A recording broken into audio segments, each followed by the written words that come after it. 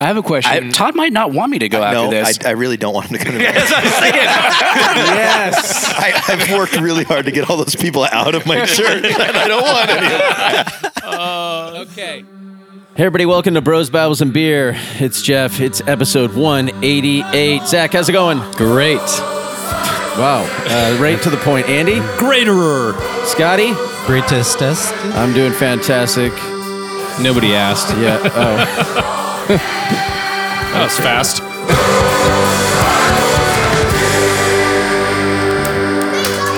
That was the most fastest of all the intros. Yeah, the one word, we weren't prepared. It left Great. us with too much room. Swell. Good.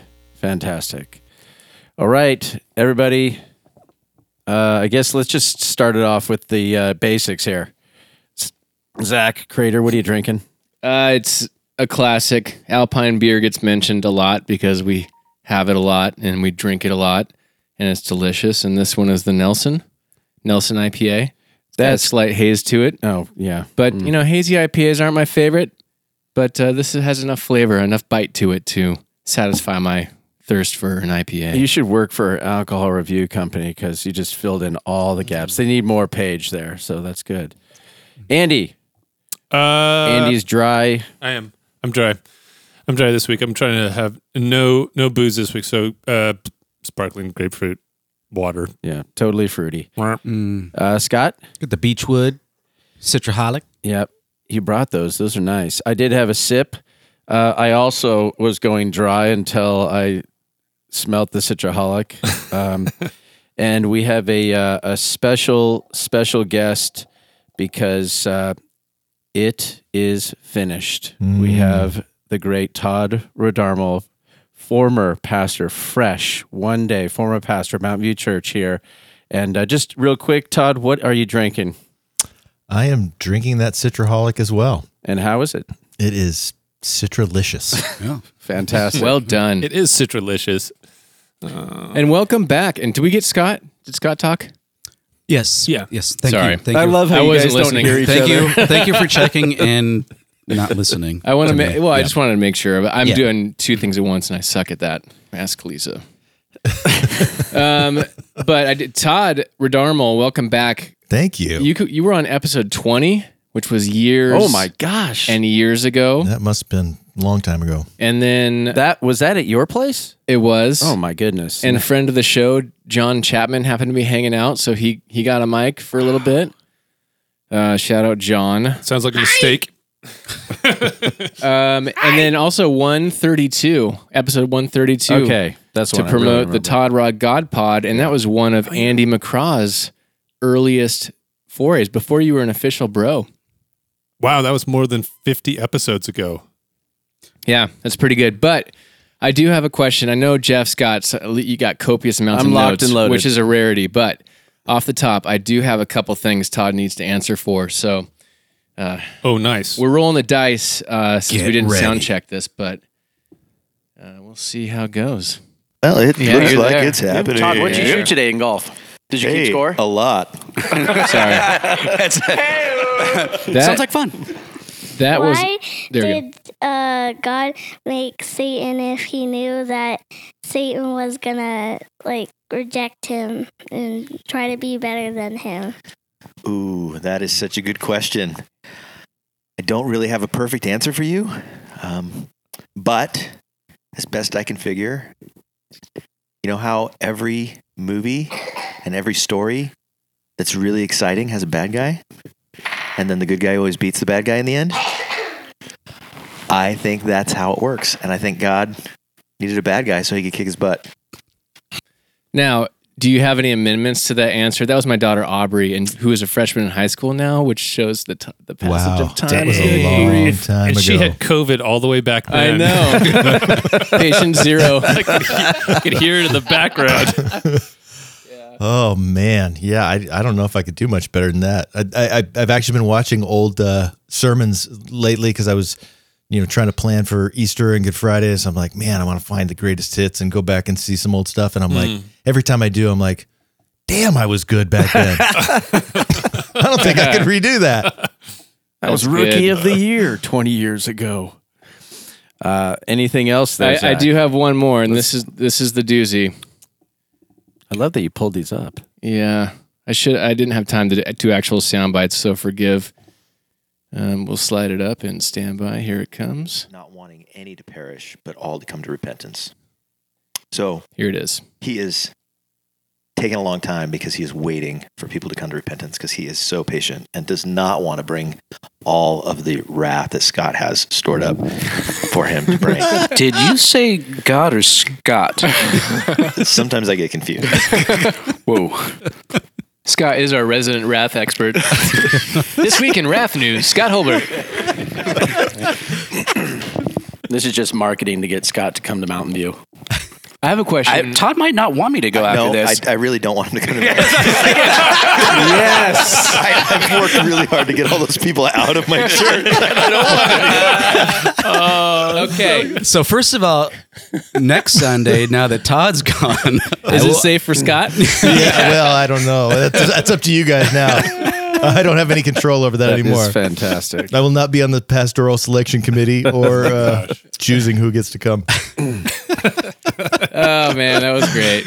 Good times, good memories. Todd, we've been friends for a while, and let's get into this. And unless you guys had anything to say regarding that, we can all laugh about that. Yeah, that's just to be laughed about. The gates are open, Scott. we've joked about that for ever since then. Yeah, well, Comes up fairly often. Yeah.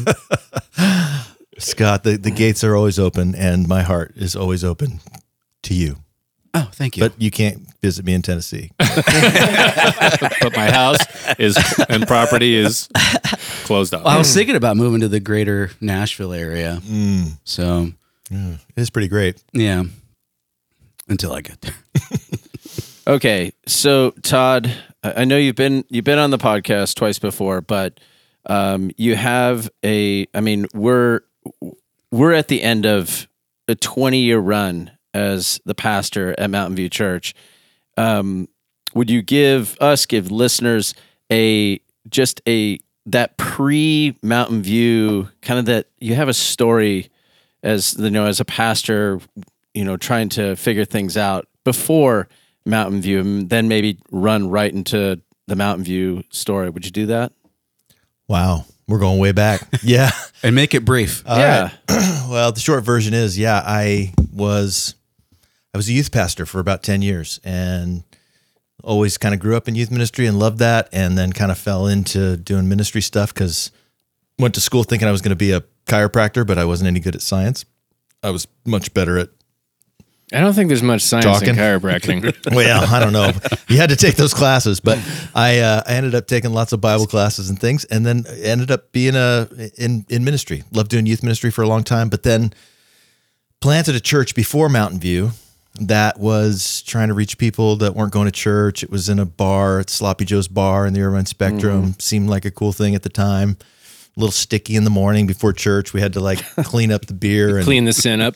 all kinds of stuff. It was on I can't even, there was crazy stuff gross. in that bar in the morning, but it was fun while it lasted. But in the middle of planting a church, went through a theological shift, partly because my mom had just died of cancer after God told her he was going to heal her. And it just kind of shook up my faith about what hearing from God looks like, what God answering prayer looks like. And so in the middle of that, I did what any, normal person would do. And I went and planted a church. Yeah. And so, planted church in the middle of a faith crisis. I ended up looking for certainty where I can find it. And the Reformed people were very certain. And so I really gravitated toward that camp and kind of relearned my faith in the process of being a young pastor of a young church in my late 20s. And it was a wild ride because as my faith was shifting and changing, people had signed up for one kind of church and now they were in a different kind of church. And I was getting more and more certain about what I believed, but also there's a certain attitude that goes with a lot of that was not very helpful to church planting. And I was I don't think I was ever really a jerk, but I had a lot of jerky people in my church. Yeah. And you had you felt like you had the answers. It had the answers. Yeah. Well, because As most Reformed people, they have good answers to questions. They have a whole yeah. book of them. I mean, the catechisms are literally questions and answers to everything that everybody asks, and you pretty much can just go by the book and memorize it, and it works. It works as long as you stay in the system and you don't think outside of it. It works, and then so it worked for me for a while, but then then it kind of all came crashing Fizzled. down. Yeah, for me. Okay. And the church. The church died. Now, do you feel that the church God ordained that, right? The church was tied to you, and you were tied Probably. to the church when you're like, this isn't working, then that was the end of the church. No. It was more like, man, I had a team of people. I had a board. I had some people that were on board and trying to make it work, and but it had just dwindled down to a small enough number that just didn't have the energy or the money to keep it going. Right. And so we just called it. And it was weird calling a church and basically deciding when to pull the plug, because I was simultaneously going through the same situation with my grandmother, because she had heart failure and was on machines, and we had to literally the same week decide to pull the plug on her and on the church. And it was just this weird parallel experience. And it was hard. And because it was my baby, I'd put my heart and soul into it, and I loved the people. And What was the name of that church? Mercy. Okay. Mercy Covenant Church. And it was part of the same denomination as Mountain View. And right before we closed it, the pastor of Mountain View had told us like 6 months before, he's like, why don't you just come join us and we'll partner up? And I'm like, no, cultures are too different. It's never going to work. And then, a couple months later, he resigns. And then a couple months after I resign, Mountain View asked me to come and preach for a few weeks while they figure out what they're going to do.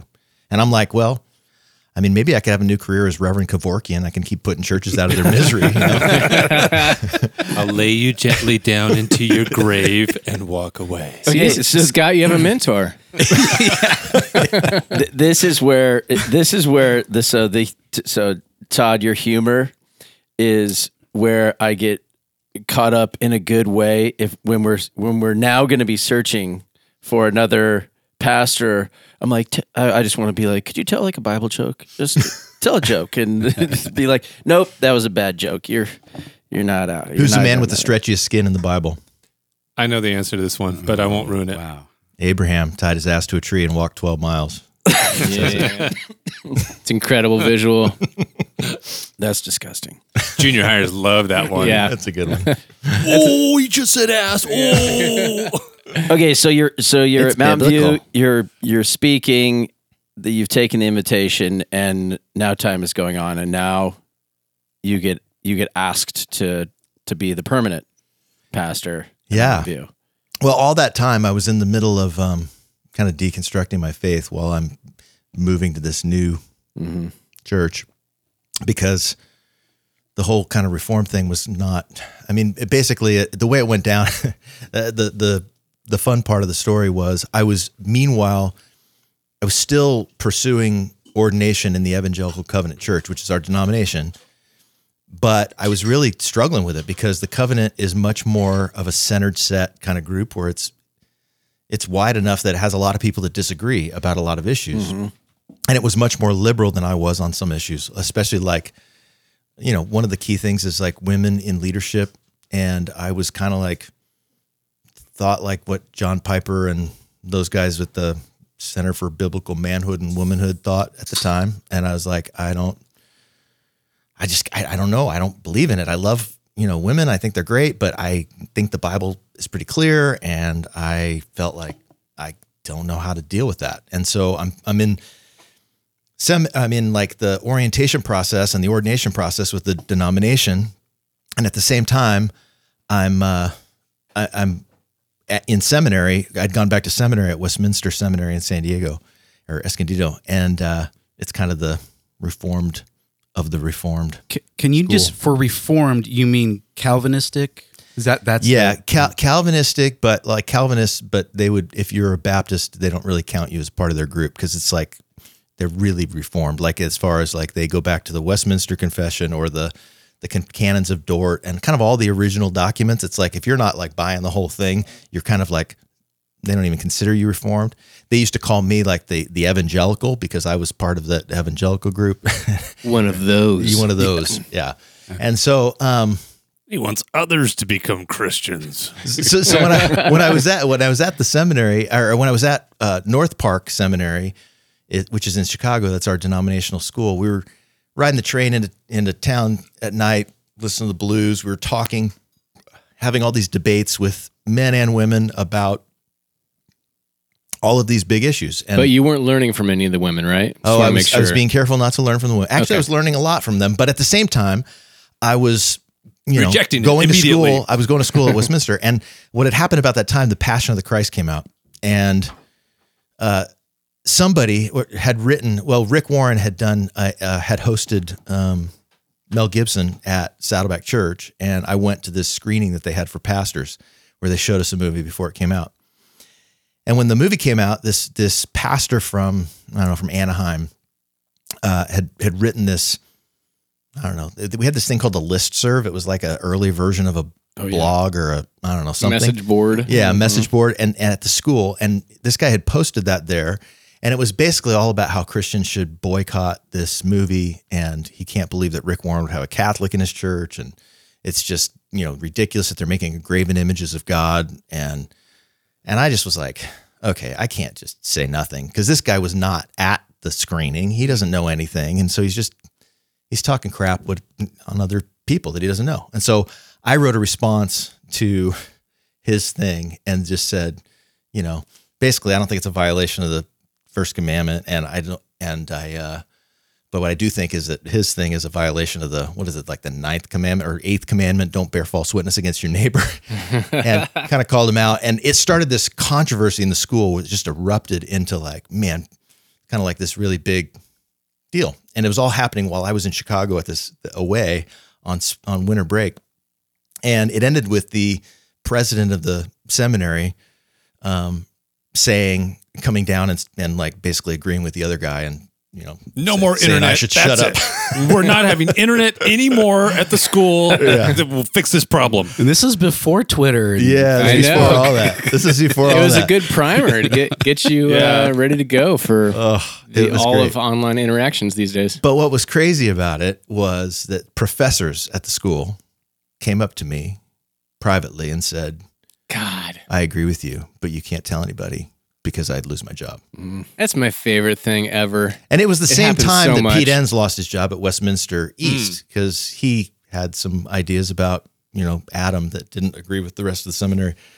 And it's just, it's an oppressive environment where people can't think and speak freely for fear of censorship or losing their job. And that was when I decided I'm quitting that team, and I'm not going to play on that team. I appreciate a lot of the things that I learned there. I don't consider myself anti-reformed. I just consider myself post-reformed. It's part of my story. It's part of what's formed my theology in a lot of ways, but I feel like I've gone beyond it. I've thought outside the box. And so once you go outside that box of the questions and answers that they're asking, you realize that, well, those questions and answers were probably really relevant in the 16th century, but they're not so much right now. So we've talked the Calvinistic side of Reformed, and I think we're all in agreement that it's not really what's taught in the Bible, right? Well, I mean, yeah, I'm not there. I hesitate.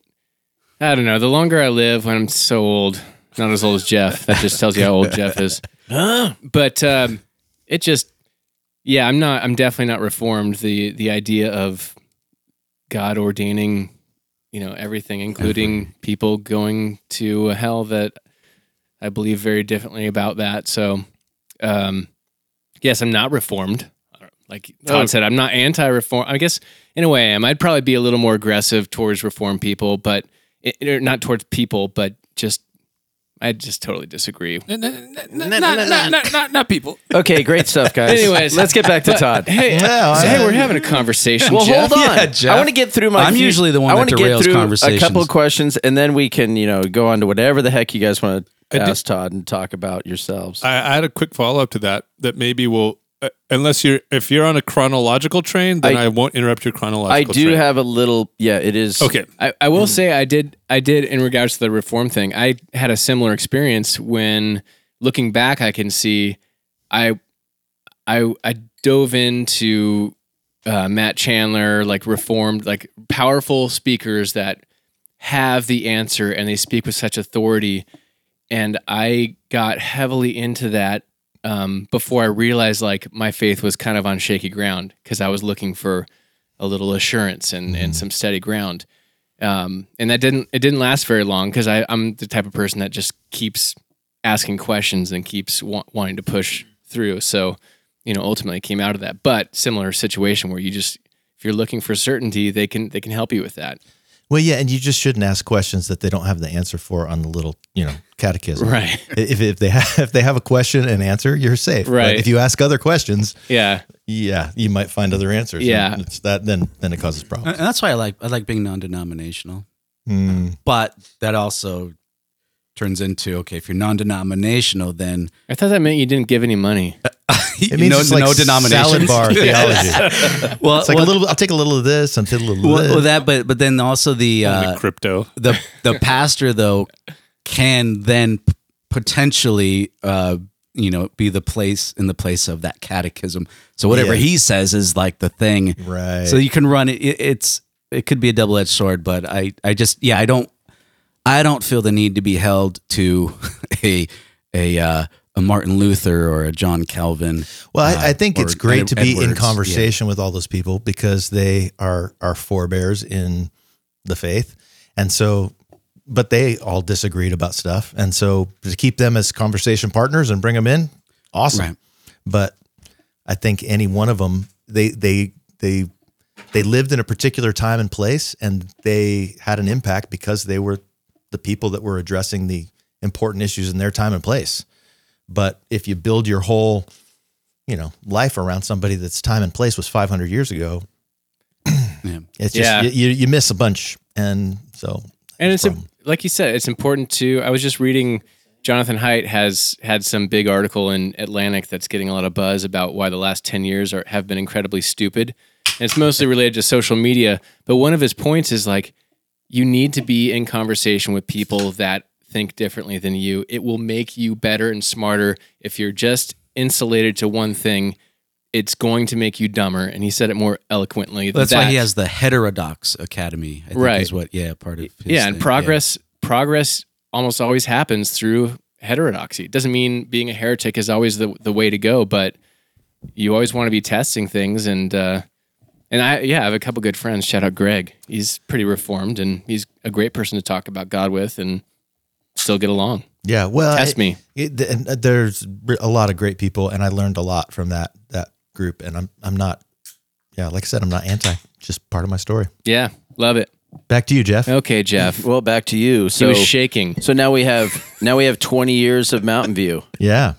And what has, as you look at the breadth of Mountain View Church and your time, your family's time there, when you look back, what has been the most challenging part of 20 years as the pastor of a church, and what has been, if you can sum it up, the greatest success or successes, if you need more than one? Who's been your favorite stakeholder?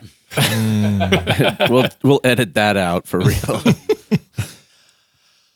Oh man, it's hard to kind of sum it up that way, but I would say, Okay, how about impact? What has been the overarching theme of Mountain View to you? Like, this is what Mountain View is. I mean, I think we talk a lot about that idea of home for the wanderer and rest for the weary, but I think that's it became a slogan or our vision statement because it was just what was happening. And there are a lot of people that were burned out on trying to please God, working hard for God, whether in professional ministry or other things, that have found a place to rest at Mountain View where it's not driven by performance and producing, but it's a place where you can rest in the grace of God and the presence of God and not feel like you have to perform all the time. And then other people that I've been wandering and have no faith, no background. I one of the cool things about this week, kind of getting notes from people and like hearing testimonies of people in the last weeks, is like the best testimonies that have been meant the most to me are these people that say, I had given up my faith and walked away from it, and somebody brought me to Mountain View, and over the last couple of years, God has reignited my faith and drawn me to himself, and I'm just so thankful to you because you saved my faith. And I'm like, I love that, because I just think there's a lot of people that are giving up on Jesus because they think he's somehow associated with, well, I mean, evangelicalism or any particular group. Or any particular group. I mean, just people are burned on a lot of things, but I think when they encounter a God who looks like Jesus, they're like, oh, you mean, wait a minute. No, God could actually be like Jesus. I mean, I know Jesus is cool, but his dad's kind of a dick, you know? I mean, that's kind of how a lot of people think, and it's just not that way. Jesus is the perfect representation of what his dad's like, and of what the Father is like, what God is. And so God's skin suit. Is that okay, Scott?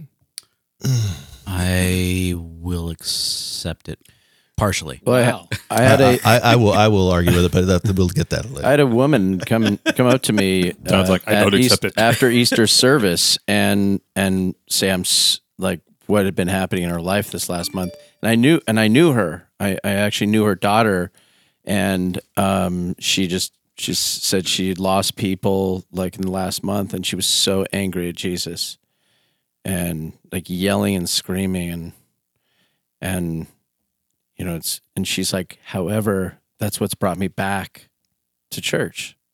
I thought it's heart-wrenching to hear the story, but it's amazing. It's like when people are telling you, Todd, you've brought me back, this acceptance has brought me back to church and back to community and back to like just a place where people just love.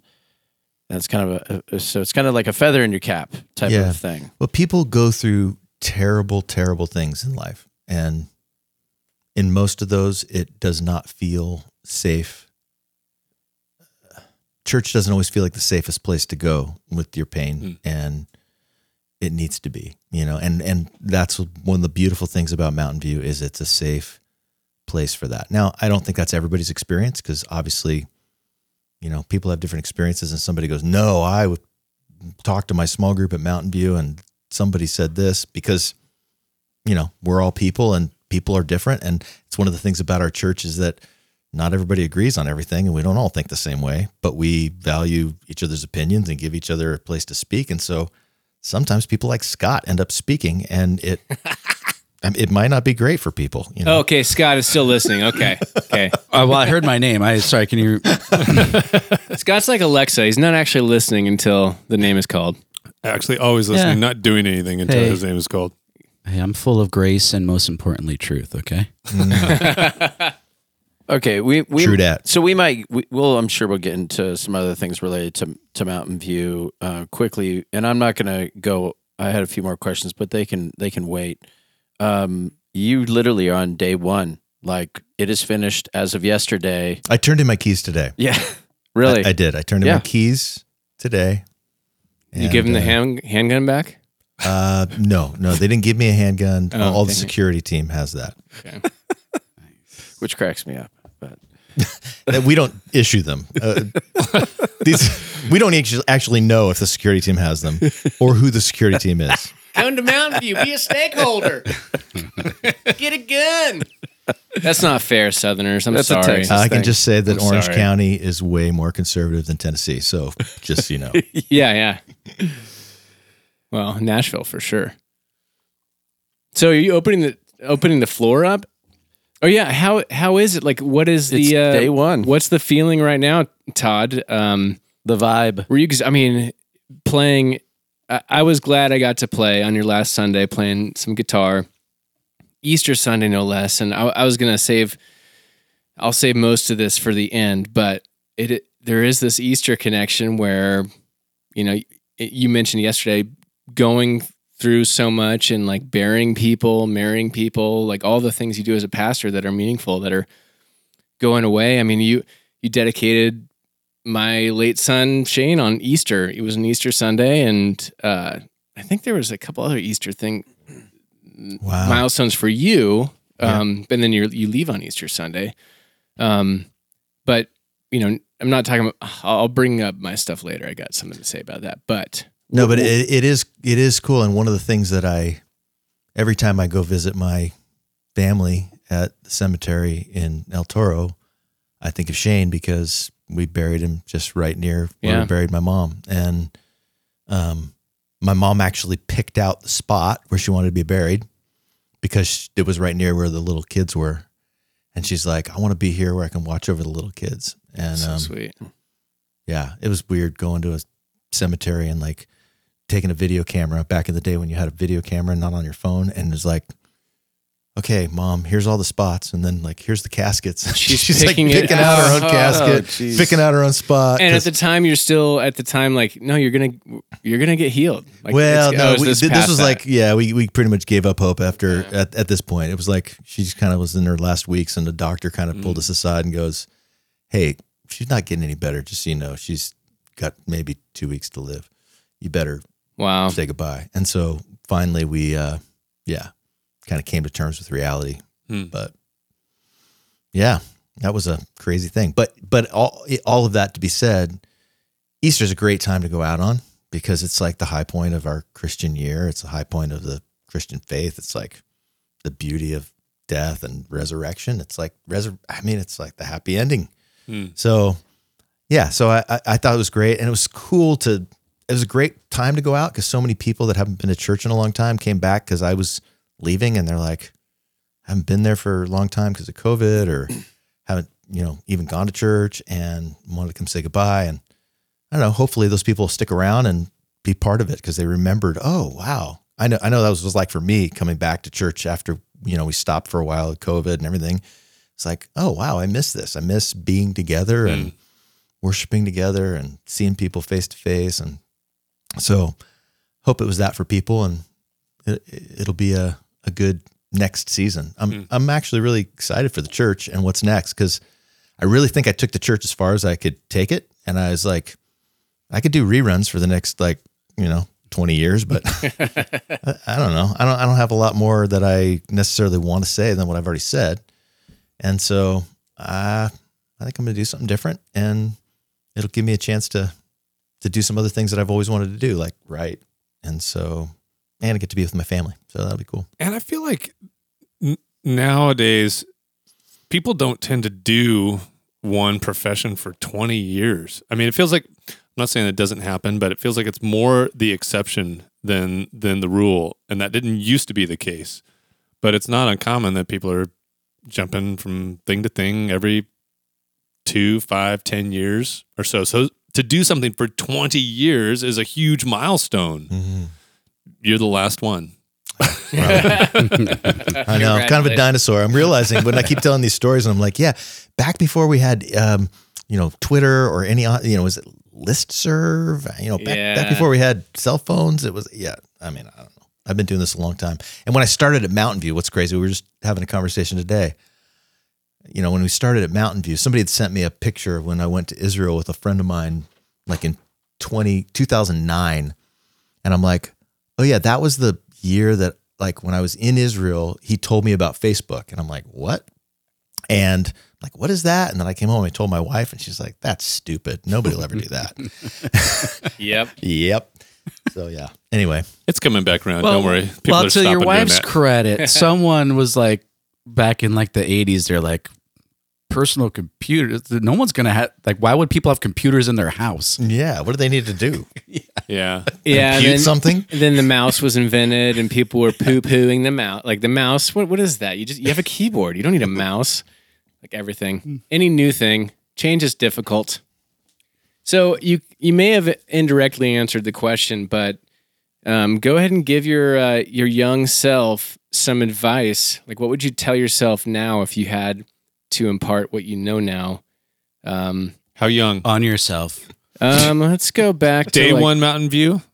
I was thinking like 4 years old. 4 years old. No, Quit Yeah. pooping in your pants. yeah, yes. You should be past this. Yeah. Yeah, day. As you're getting into like full time or regular pastorship, not youth pastor. I don't know, or whatever comes to mind for you. Yeah. I don't know that there's anything that I could have told myself that I would have listened to, because I knew everything when I was young, Yep. as most young people do. And you don't know what you don't know, and I can't even tell you what you don't know. So it's like to tell myself back then, I would say the things that my church planting coach said to me, like, you will be broken. And I'm like, And that's hey, still thanks. That's encouraging. He said that, but and it's then, like, what does that mean? I don't even know what that means. You probably didn't believe him. Love deeply and hold loosely. That was like something that they told me, and I'm like, okay, whatever. But the painful parts about ministry and the great parts about ministry all center around people and losing people to death, to leaving, to not liking something you did or said, judging you falsely, all of the stuff. And I guess the thing that I would say is just like, if I would have learned sooner to just in those times connect to the fact that Jesus knows what it's like to go through all that stuff. Like, he knows what it's like to lose people that he loves. He knows what it's like to be rejected. He knows what it's like to be, misunderstood or falsely accused. More and more in my life, the empathy of God knowing what it's like to be human has mattered to me a lot. And I've had more empathy for God having had teenagers, and young adult children, and Storing up that wrath. exactly. Well, which is part of why I don't believe that anymore, because I don't see God, being like that. I'm like, my heart breaks for my kids when they're hurting and when they do stupid things that are hurting them and other people. And I want nothing but to get them out of that and save them from it. So, yeah. So I think that's the thing, like knowing that God was human. God became human because he gets us, and he wants us to get what it's like to be him.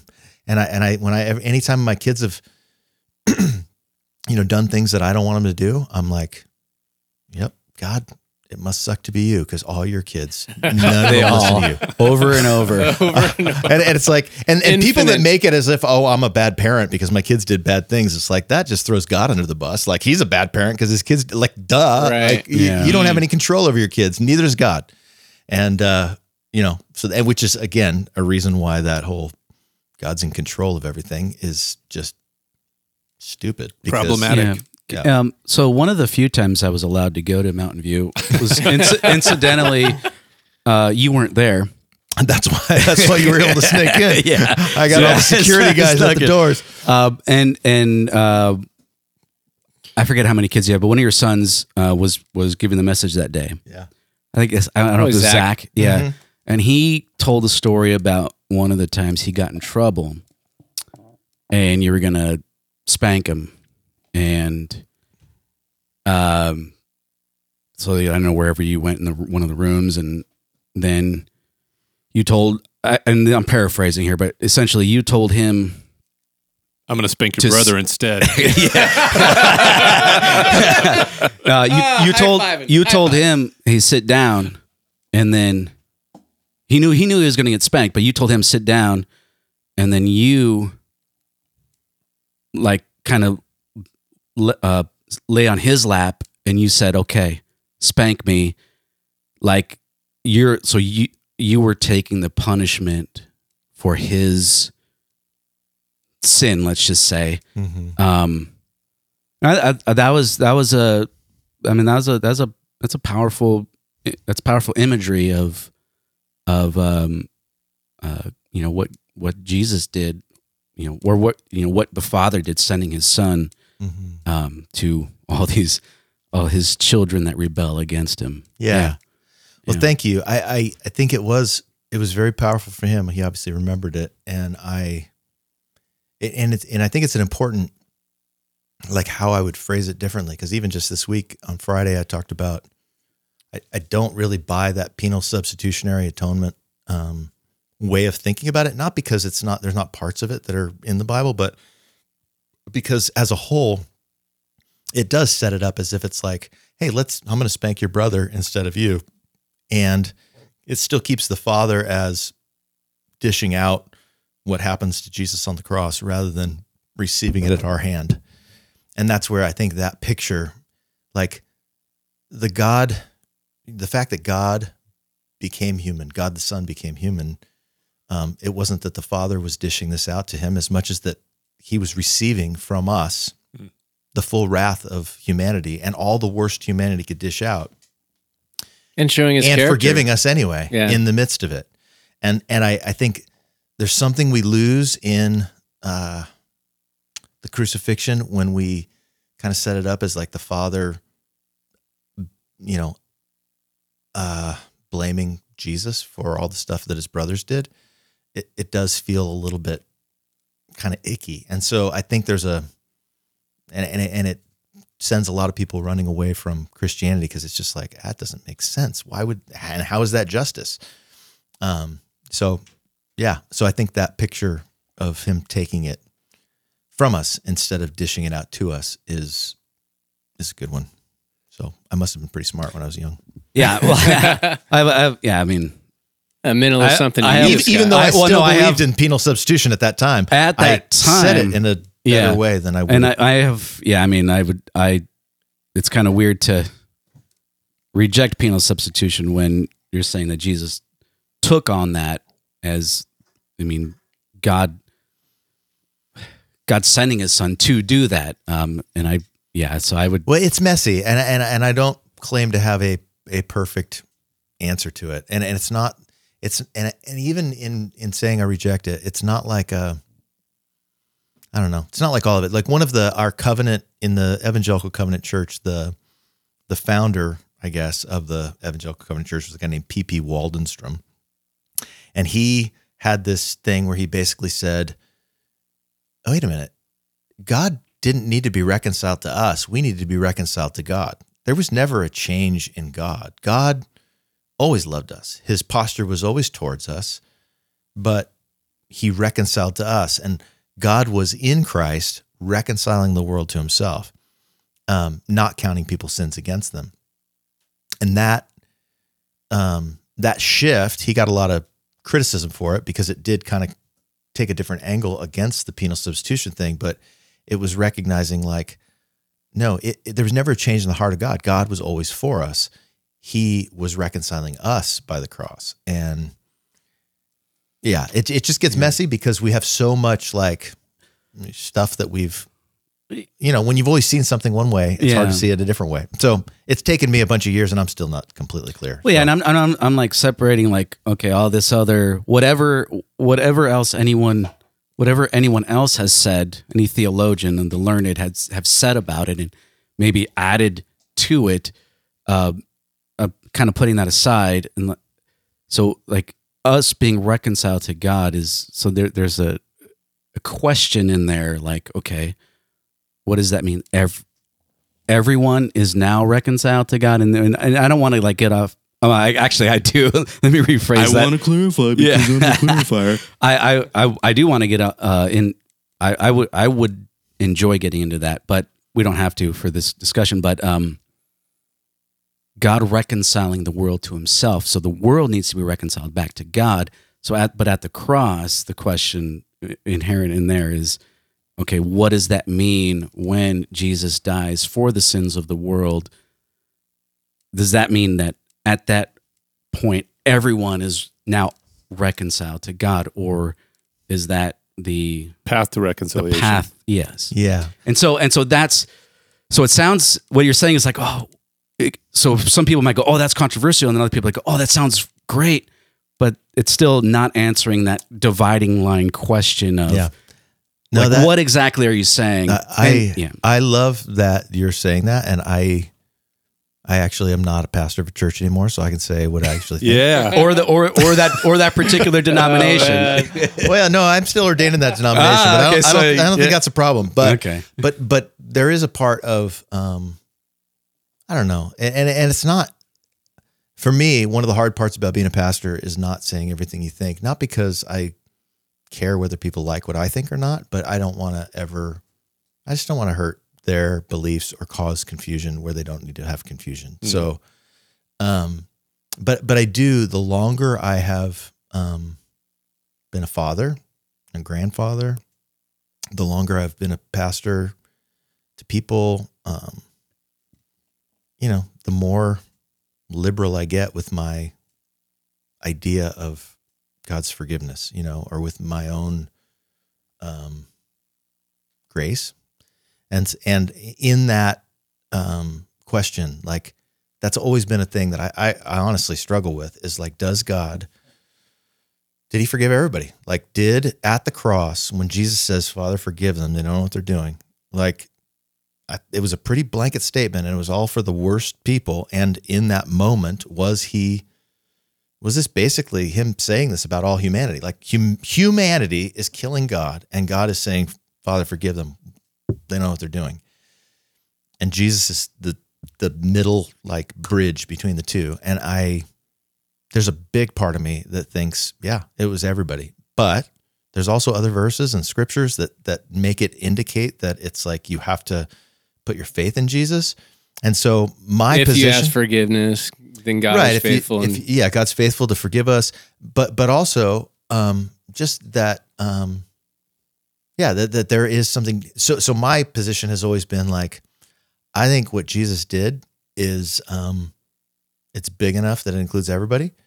But I think you only get to experience the benefits right now of it, for sure, if you believe it. Because if you don't believe it, you're still stuck in feeling guilty and feeling lost or feeling maybe shame or whatever. Maybe unless you think that there's no sin against God, and then it's like, you don't feel guilt or shame or whatever. Yeah. Well, yeah, and if you don't, and that's one thing, and you're a sociopath, pretty much, which do exist. there are very many, but I think definitely the experience of God's grace, the experience of the fullness of life in Christ only comes through faith. And if I believe by faith that Jesus did what he said he's going to do, then it applies to me. If I don't, then I can't say whether it applies to me because I don't believe it, right? So I don't know. I don't know what happens in the end, but I get to be agnostic about that. Not just because I'm no longer a pastor, but...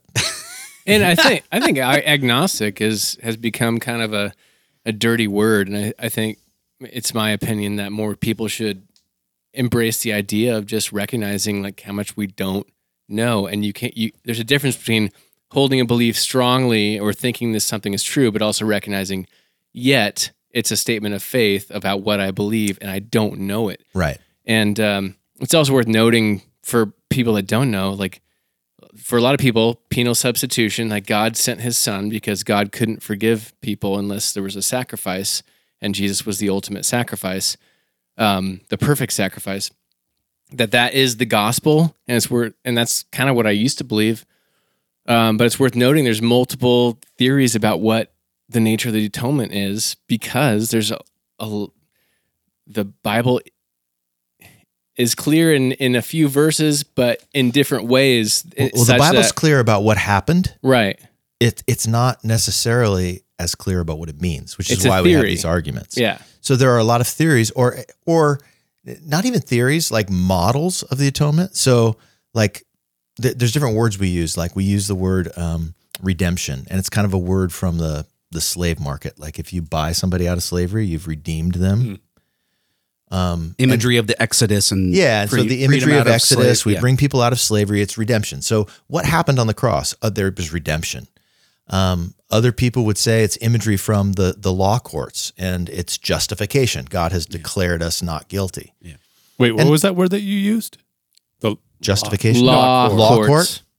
2 words. Law or courts. law courts. The law courts. Thank you. Law- I thought you said Lockwarts, which I thought was maybe like a sister location to Hogwarts in Harry Potter. I think it might be. Satellite campus.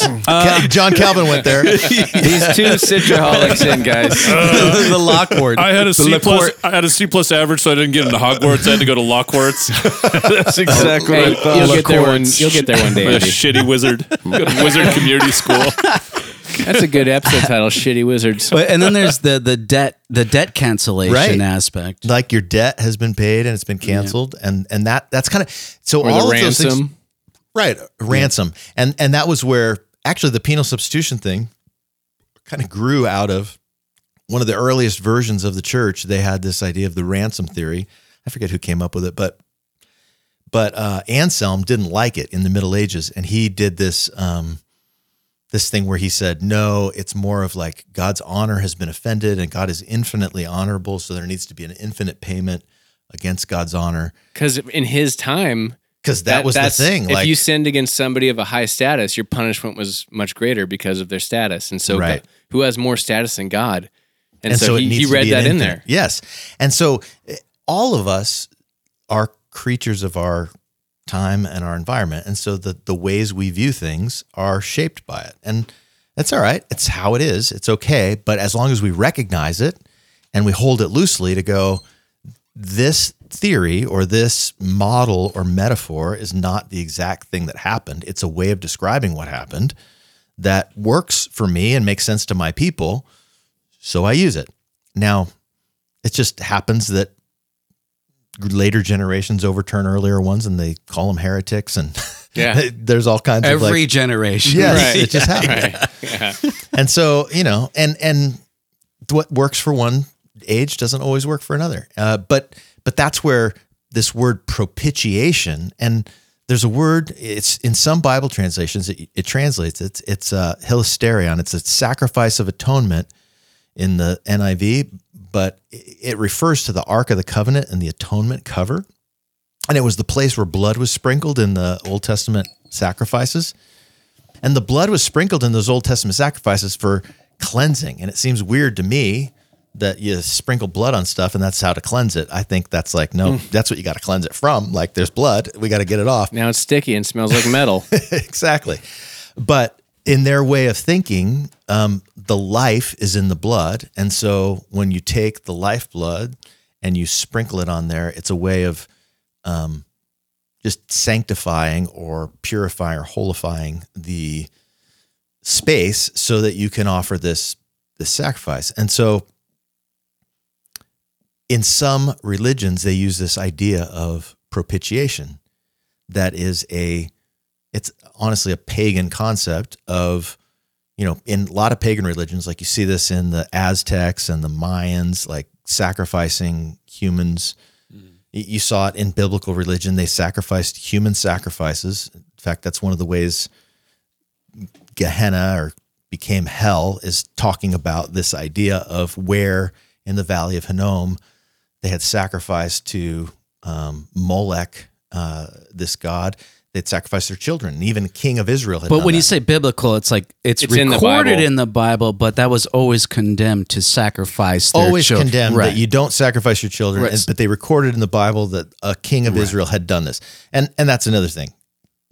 Spoiler alert, not everything that's recorded in the Bible Right. is sanctioned by God, because he didn't say to Right. do these things necessarily. Don't- Maybe people Yeah. thought he said to do these things, but nah, he didn't. That's when my inner Scott, real quick, my inner Scott gets riled up. Mm-hmm. If I hear somebody say it's biblical or we have a biblical worldview, I'm like, what do you mean by that? Because Well, I guarantee you right. we have different ideas about Dude, that. okay, so one of my pet peeves, I watch, and not to derail this whole thing real quick, one of my pet peeves, I watch a lot of doom and gloom YouTube channels, and like these people are Christians, and they go, "Oh, gold, it's God's money. It's mentioned in the Bible hundreds of times." And I'm like, "Oh, good grief." Yeah. So shekels. What? yeah. What about like a denarius with Caesar's head on? faces on it, Yeah, yeah. like, come on, man. Why? It's biblical. Why? Yeah. Okay. Sorry. Go ahead. Go ahead. Well, I think what I was talking about is this idea of propitiation is appeasing a God's wrath, and like it's very common in lots of ancient folk religion that if you Folk. He said folk. yeah, I did say with an L. We'll leave the other one to me. And if, like, for instance, if it never rains and the rain god is not sending rain, then we offer a sacrifice to the rain god to appease his wrath that he's withholding his rain, so that he'll do it. And same thing with if there's no fertility, that's why people sacrifice their kids. It's like, if I sacrifice my firstborn child, then God will give me more fertility so that I can have more children. It's just a sick, twisted, horrible distortion of anything that would be like God. But somehow it's made its way into the picture in Christianity where people are like, God is so pissed that he needs a sacrifice and he can't forgive. He's just beyond it. Even though he tells everybody we should forgive our enemies and pray for those who persecute us, he doesn't do it that way. He has to. He's bound to make somebody pay. Bound by whom? Nobody ever really knows. His own honor, I guess, according to Anselm. Well, his nature. His nature. It would be the default. It would be right to say his nature, because his nature is just, and that justice means that if some wrong has been done, it has to be righted. It's that's why the Bible is still cool to me. Well, for a lot of reasons. Even though I've often wanted You've to given throw it permission. I've wanted to throw everything out plenty of times. Yeah, I have given it permission, Scott. Thank you. It is that there's, if you're paying attention and you think deeply, well, if you just think about things, Jewish people and Judaism didn't exist in a vacuum. And so if you're paying attention, there is a progression in the Bible of people that weren't Jewish getting called to something more. And, you get the eye for an eye, Trump's favorite passage in the Bible.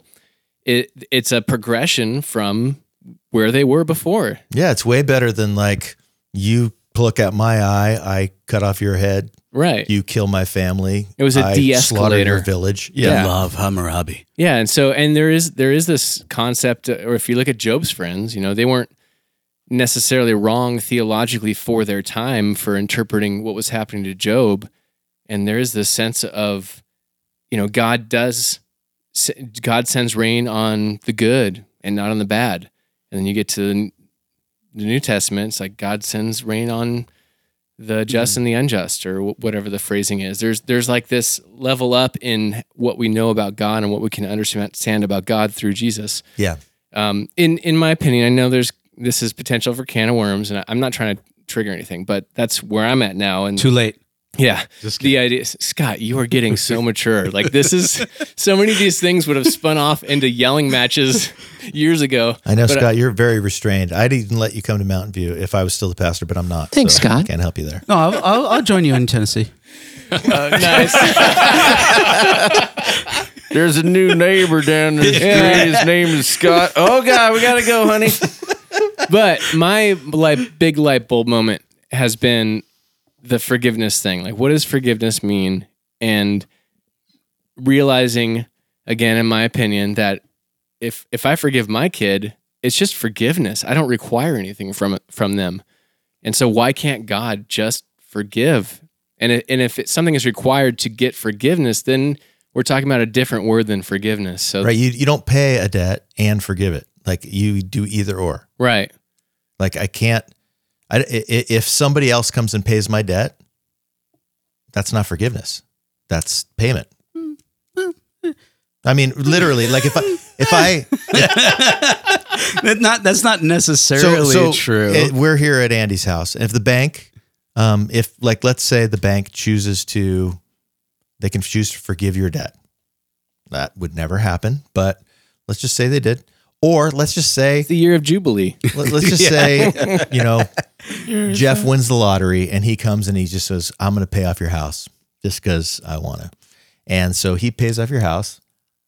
The bank, that's not forgiveness. The bank got paid in full. They're like, we got payment for it. We're not forgiving your debt. We're receiving payment for it. So it really is problematic. No, it's forgiveness to the one who owes the debt. It's forgiveness to that person who owes the debt. The payment is something else. And so if sin has to be punished and righteousness can't come by works or obedience to the law, then how is that debt of sin supposed to be paid? And so God provides that payment for us. Yeah. And so it's forgiveness to the individual. And then that's the whole idea, is like God sent Jesus to be that sacrifice. How do we go, oh, well, God would, one of the views is, oh, God does that because he's just trying to appease our wrong thirst for blood. Our thirst for blood, our misconception of God's nature. But he sends Jesus, and he sends Jesus to fulfill that. But the only reason, like for us Gentiles, especially living in the 20th century, Did you say genitals? No, you just did, Todd. Todd can say anything. Yeah. I can say anything I want. We're not going to edit that Not out. that I haven't said genitals or cut off your junk in church. He's done that. Like, Yes. but that the reason why us or even going back to Calvin or Luther or Augustine or whoever, the only reason why we hold to this idea of penal substitution, or the idea that Jesus died so that we can be forgiven, is because Jesus died for our sins. And that was talked about over and over by Jesus, by the apostles, that like they are the ones that perpetuated this idea of Jesus paying the price for our sin. So like, yeah, he died for our sins. That phrase is definitely in the scripture and repeated again. And so again and again. So I totally agree with you. And I think part of the problem is the mixing of metaphors. Like the paid for our sins is that, like, payment of a debt metaphor. The, died for our sins in our place as like a penalty. That's more of like a penal metaphor from the law courts. And those things get kind of mixed in together. Ransom. No, Yeah. no, is that the second one you mentioned? Stop saying is that ransom, Zach. mentioned? It's my favorite word. In the New Testament.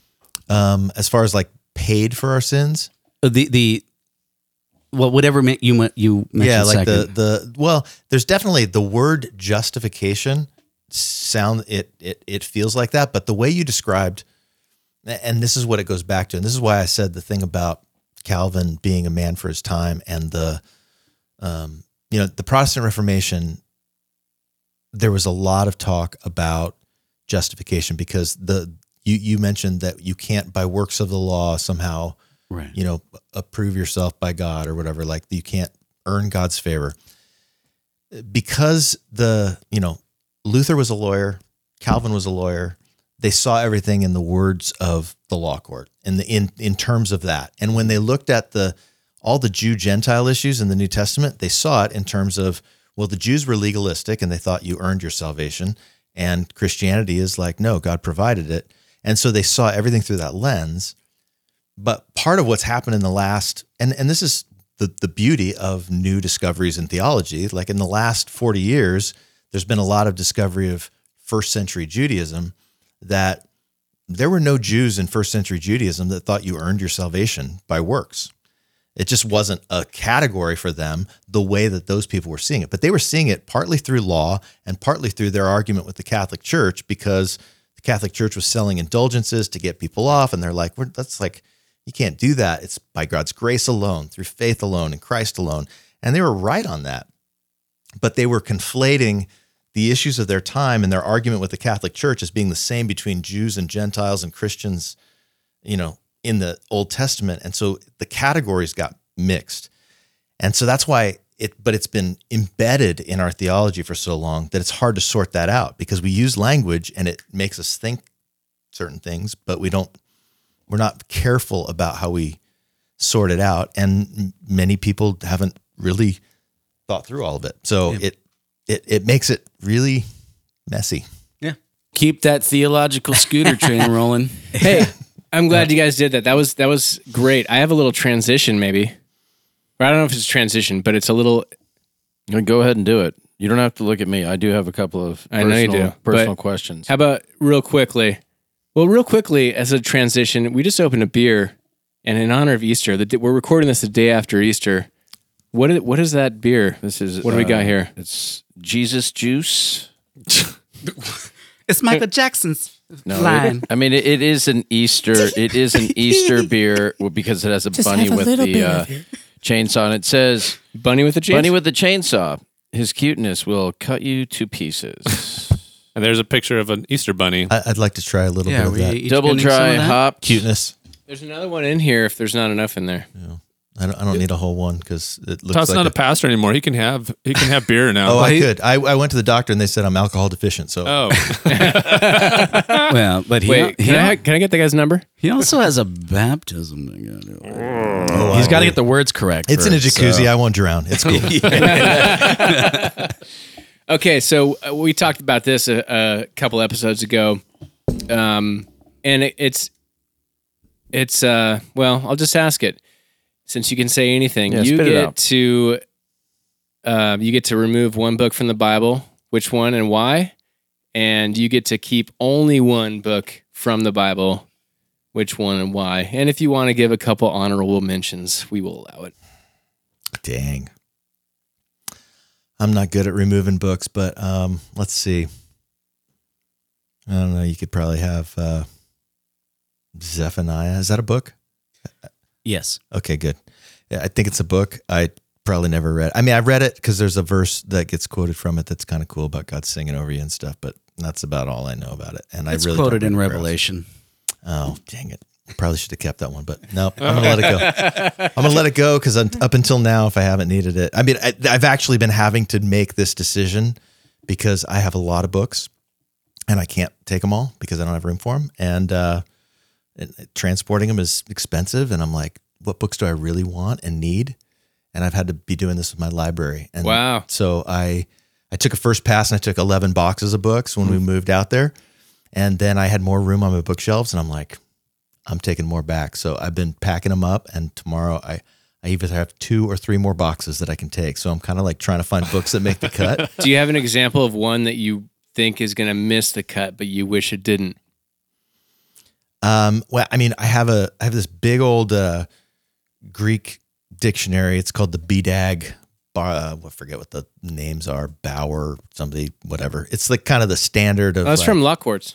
It's a big deal. It's a big, and it costs like $135 to buy. And I'm like, I left it behind last time, and because like I have all this software on my computer that I'm like, I don't need any of these books, honestly. But they are my security blanket, and I'm attached to them. And I've read some of them, And they're tangible. They There's are- something about the I tangibility. love tangible books. It's a thing. They're surrounded by all my dead best friends. It's really fun. But yeah, it's hard. But I'll leave that one just because I said that for now. But then if I could only take one, I'd probably have to take.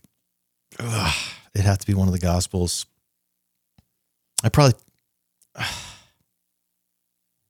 Can I guess? Are you torn between? No, don't bias no, him. Shut your damn mouth. Gosh. You let him answer I'll purely. I'll just take Luke Acts because it's one book and Technically, it's a one sequel book. and it's all this together. All right. I get a little more that way. I would have been And wrong. It's a good one. I like John because it's got a lot of good things. I like Mark. I like My guess was Matthew. like you were torn between Mark or John. Yeah. I mean, if only in one chapter, Romans 8, it's my desert island chapter. I'm like, Nice. that one is really good. And I could pretty much reconstruct the whole Bible out of that chapter. So That was so politically correct. You're That's like, good. I like Mark, but I gotta take Luke. well, if I could only take one person John's from this room, great. it'd be me. People don't. People don't usually judge you too harshly on choosing the one book that you like to keep, but what they will judge you harshly on is what is the Desert Island album that you would take with you, and that's the one where people will really fight you on it. Inquiring minds want to know. Yeah. Desert Island album. And if it's a Chris Tomlin album, I quit podcasting. While you think about that, I'd gotten out all my guitars the other day and I took a picture of them just because I'd never lined them all up together. But like, look, they're all together. And I sent it to my buddy and he just goes, "Are you going on tour?" And I went, "Yeah, with Chris Tomlin." Honestly, I think it's actually Busted Stuff by Dave Matthews. Whoa, I didn't see that coming. Yeah, it's... Real Yeah. fans call him Dave, but whatever. whatever you want to call him. I like that album a lot. I have loved that man for a long time, and Wow. I feel like he is my spirit animal. And that guy just speaks to my heart in a way that a lot of people don't. So, and that album in particular is pretty. Well, it's kind of dark, but it's a good album. Lindsay, my wife's best friend, one of her best friends from high school, has been to over 50 Dave Matthews concerts. Yeah, I've only been to one. At least over 50. That's a lot of money. Man. It's like, I don't know if she's ever passed up an opportunity within the state of California to go see him.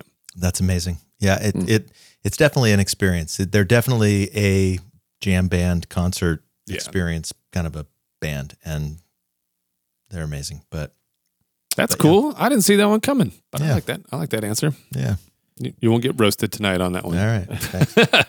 Okay, shifting gears a lot. Going back, a lot is over 11 years of just being a believer. I've heard a lot of people talk about PKs, pastors' kids, and also pastors' wives. In the 20 years you've been a pastor at Mountain View, has there ever been a time where your wife or your kids have been like, "Would you not be a pastor anymore?" Yes, And what does that? I mean, has the there last been 5 years. Okay, all right. Every day. The last 5 years. Well, That's exhausting. I mean, for sure the last 3, but yeah, it's why? well, What's their reasoning?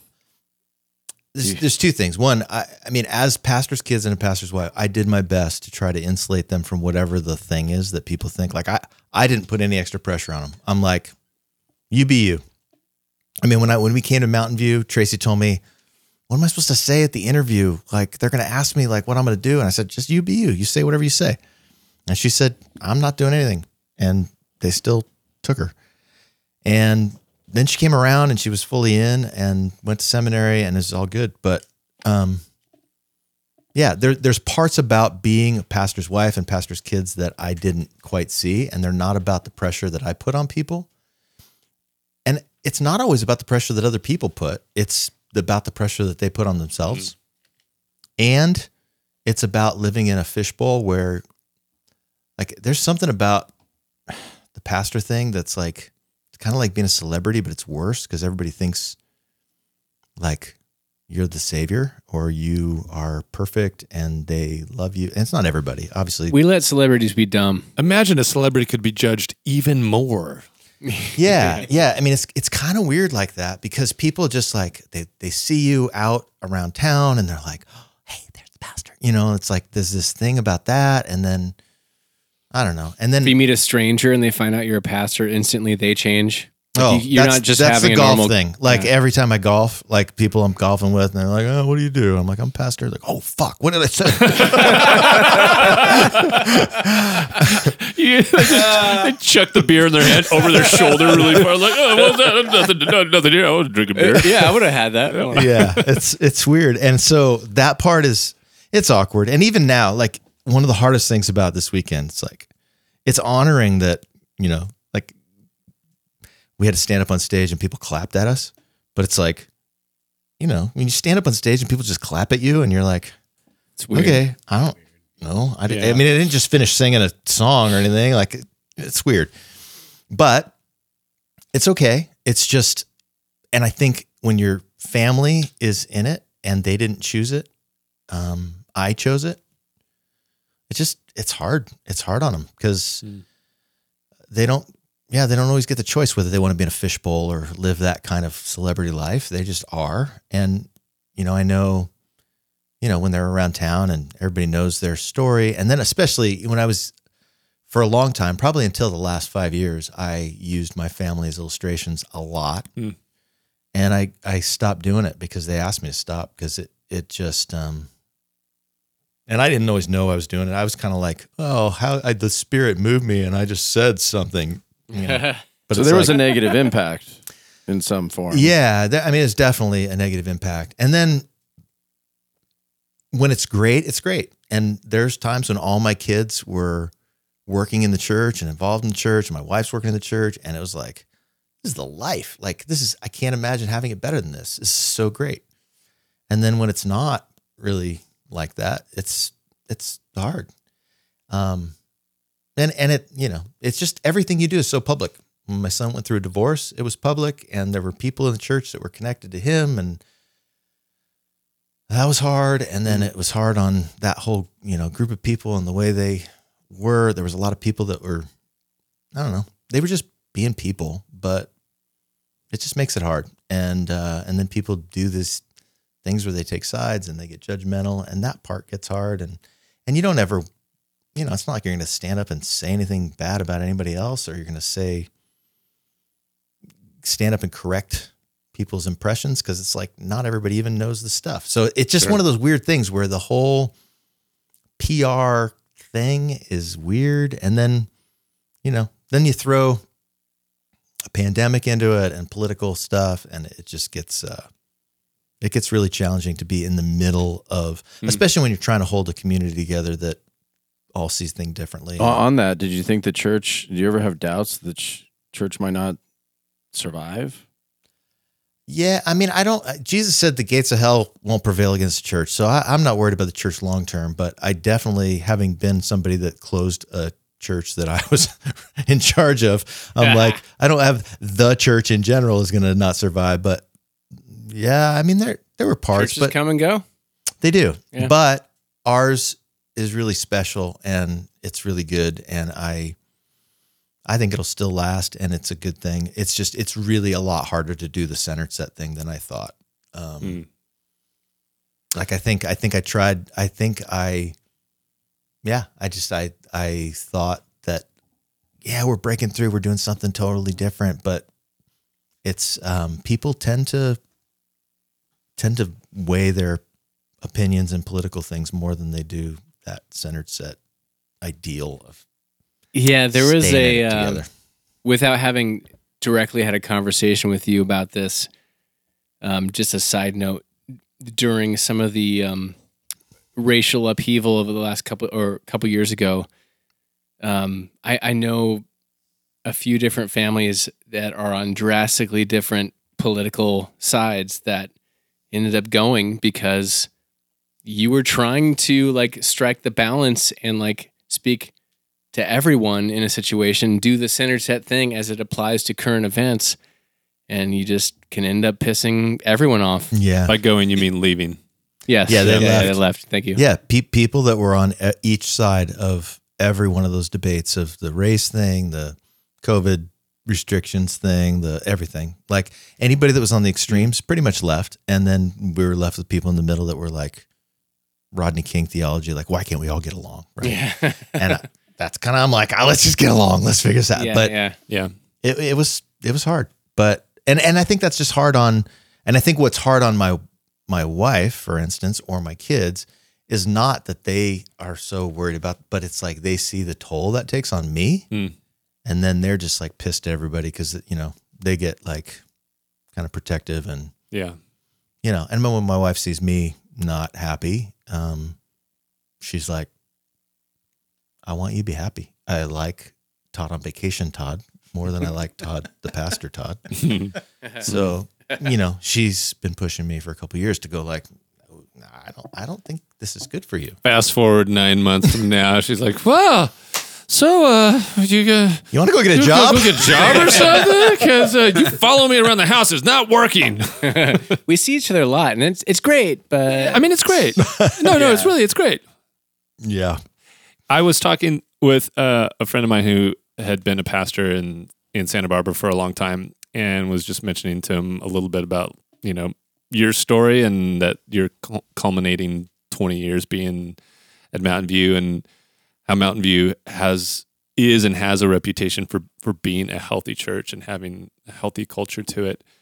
And his comment to me was, a big reason of that is because Todd has been there for 20 years, and he doesn't know you, but he just knows that doesn't happen by accident. It happens by someone's longevity and dedication to something for so long that you can have a church now at 25 years that looks healthy and functions in a healthy way. And I thought that was a really good, accurate way of describing that, and made a lot of sense to me when I heard that. Well, there's something about longevity that makes, it makes for a healthy culture. It's like you can't fake your faith for 20 years. Yeah. It has to be real. It has to be authentic. And it's like you can only get away with, and I think it does a disservice. Like my wife, Tracy's grandfather was a pastor in the the Free Methodist Church. And they had a policy where they would move their pastors every like 2 or 3 years. Like they kept moving them around. And, I guess that's nice because you never run out of sermons. You just keep repeating the same things you did before. Yeah. But I don't know. That just seems traumatic for the church, traumatic for the pastor. And it means nothing's ever going to get past second base. It's like we gotta stay in this relationship long enough in order to get beyond this. And so staying a long time has been important to me. And I honestly thought I would stay. I thought I'd finish out, 15 more years at the church, and I didn't anticipate moving. So, but I do think, I think the timing's right, and I think the church is ready, and I think it makes a difference to stay, and I think people should stay, and I think there's too much disposable everything in our society, and like you scroll and you get bored with one thing and you move on to the next thing, and then I just think we need more long-term committed relationships, and it's been beautiful because honestly, that's one of the hardest things about leaving here. I've been here for, it's not just 20 years at this church, 5 years before that, the church I was planting, and 10 years before that, where I was a youth pastor in this community, like 20 feet away at a church right there. And I'm like, everybody I know, everybody I love, every place that I go, I've got like 1,000 memories and 1,000, I don't know. It's deeply embedded, and it's been a rich thing. It's one of the most beautiful things about being here and what I've been able to do. But it's also one of the great things about leaving is like, it's all new, and I get to go on a new adventure. And I'm like, I don't know anybody. I don't know the places. I've never been there, and it'll be fun. Well, Smash cut to Todd. Hey, welcome to the greater Nashville area. We've got an upstart church that just needs a temporary pastor. Yeah, I know. There's a church right across the street from our house, actually, that Tracy and I are like, oh, that seems interesting. They've got this kind of vibe on it. It's like story time church or story something. I'm like life story. I don't know what, I don't even know what the name is. Sounds like it's for babies. Yeah, it kind of seems like that. But it's kind of like a cool thing, or really old people. I don't know. I haven't been there yet, so I'm gonna go try it out. I'm gonna go walk across the street and see. That's great. But judge it harshly in the corner, arms folded. I mean, maybe I don't know how you could do this better. That's the hard part about being a pastor. It's like it's like. Yeah, you go and you watch and you're like, Or somebody that plays in worship when you go to the churches, like, it's tough not to put the judgmental lens on. What? I'm sure. Well, today you woke up and you were no longer a pastor. It probably didn't feel like it yet, though. And I wonder. There's no way for you to answer this, but it'll be curious to check in with you. At what point, like, how long does it take for you to finally wake up and go, oh, no, I don't have to do any of those things anymore? Or is that already setting in? No, it's not at all setting in. I am still thinking about the church and what's happening next, and it still feels like my baby, and it's going to be a while. It's going to be a while to disentangle from that. Tracy was saying It's like yesterday, I don't know, today, I was up this morning, like on my computer early, and she was texting with a friend, and her friend, and it's one of our mutual friends who's like, Todd needs a brain break. He needs to stop being on the computer. Like, go do something in your body because you're always in your head. And that's true. I need to just live in my body. And that's why for this first season, I'm going to go build out this guest house at our property. And That's a great project. that's what I'm going to do for the next few months. Your because, beard's gonna get so long. I don't think it is because my wife won't kiss me if it's long and I like. Yeah, that's like a deal my space. breaker. That's good though, because sometimes the physical action, especially one like that, where if it's dangerous and you're like cutting things or hammering things, it requires 100% of your attention. Yeah. And you can't get into your head, because if you do, you'll lose a finger or you'll smash something or things will go south. So doing those kinds of like labor heavy tasks can really give your soul a rest almost. It's Yeah. restored. It's a tangible progress too. Like as you're going, like you look back like, oh my gosh, I'm making progress. Well, and that's the thing that pastoral ministry is so hard. That's so hard about pastoral ministry, because it's like you don't see the day-to-day progress. It's always like Sunday's coming. There's another Sunday. Like when Sunday's over, I'm starting to think about next Sunday because I got a message to give. You know, it's like you have a major presentation, a research paper due in a week, and you're like, I got to get this done. The clock's ticking. And then you have all the other stuff that's running the church and dealing with people's lives and their problems that's in the middle of it. So it just, and it's one of the reasons why it's been hard for me to really write.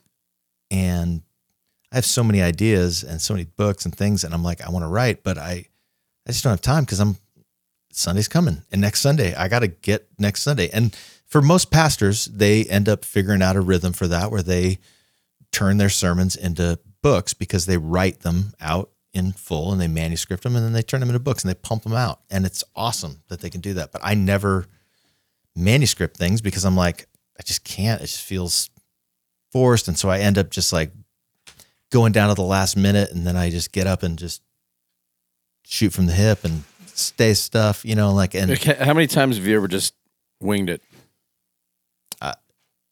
I most of the time. I mean, to some degree. I mean, All right, I win the pool. I mean, it's like I don't. It's not like I wing it, but it's like I'm not. It's not like I'm prepared. I mean, every time they go, hey, we want your slides in by Thursday, and they want you to know what I'm supposed to have a meeting on Tuesday and tell them what I'm going to say on Sunday, and I'm like, I don't know what the hell I'm going to say on Sunday.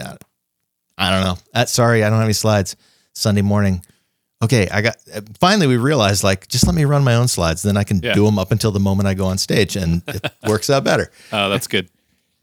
But that's, I mean, it's not like you, as you've demonstrated here, we're having a conversation, and like as you and Scott are interacting, it's like there's a depth of knowledge that as a baseline, you have a nice foundation of stuff to pull from. So the winging it thing is not like, if I were to go up on stage and wing it, it would be very different. No, except that there's a version of that when we're playing worship, which is, okay, well, I've over 25 years, I've realized that there's, I now have a palette to draw from. Yes. You know? Oh yeah, so- we're saying the same thing. yeah. I did it on Easter morning. Don't just disagree with. I winged it. I wung it. I wung You it. wung it. I wung You it. winged it. Wanged Well, it? and that You wang it. you winged it. You wanged it. I wang it on Easter Sunday. Mountain View Church, come on down. San Juan Capistrano, come see it. Todd's gone, but we're gonna wing it. regret this. We're conversation. literally winging it now. Well, that's what people ask me. They always say, well, how long do you prepare? Like, how long does it take you to prepare a sermon? I'm like, I don't know, 30 years. Like, I mean, it's been in my head and I've been thinking about this stuff and mulling it over for a long time. And it's like, it's in there. It's just figuring out what to bring out. And the hard part about me is I have random access memory. I know that's actually a thing, but my memory is very random and I don't access it unless somebody asks the right questions. And Scott tends to trigger it and make me ask good questions. Wow, you guys Thanks, Scott. You guys might. Oh, you're welcome. I might like you actually after all because Do you need help building out your you guest draw house? out. No, I don't. I could just park my RV. You know, Todd, you need to put the baseboard in Free just labor. like this. This is all wrong. We No, need to I don't tear know this how to all do that. out. So I'll be learning from Todd. Whatever. That's great. Yeah, how do baseboard like what's the metaphor connecting baseboard installation to the gospel? I do love that. Yeah, you and Todd have got a little love fest going on compared to before. Is this a spark of a bromance? It might be. Man, It might be. This is the start of a He had to wait beautiful until he left, until he was done. exactly. I wasn't going to say it in front of him. Dude, we are such good podcasters. Everyone here except for Scott has left quickly to go to the bathroom and come back, and it is seamless. And I dare say, Yeah. I broke the seal, and now I'm in trouble. oh, so now you're going for round 2 pretty soon. Well, Scott, do you need anything?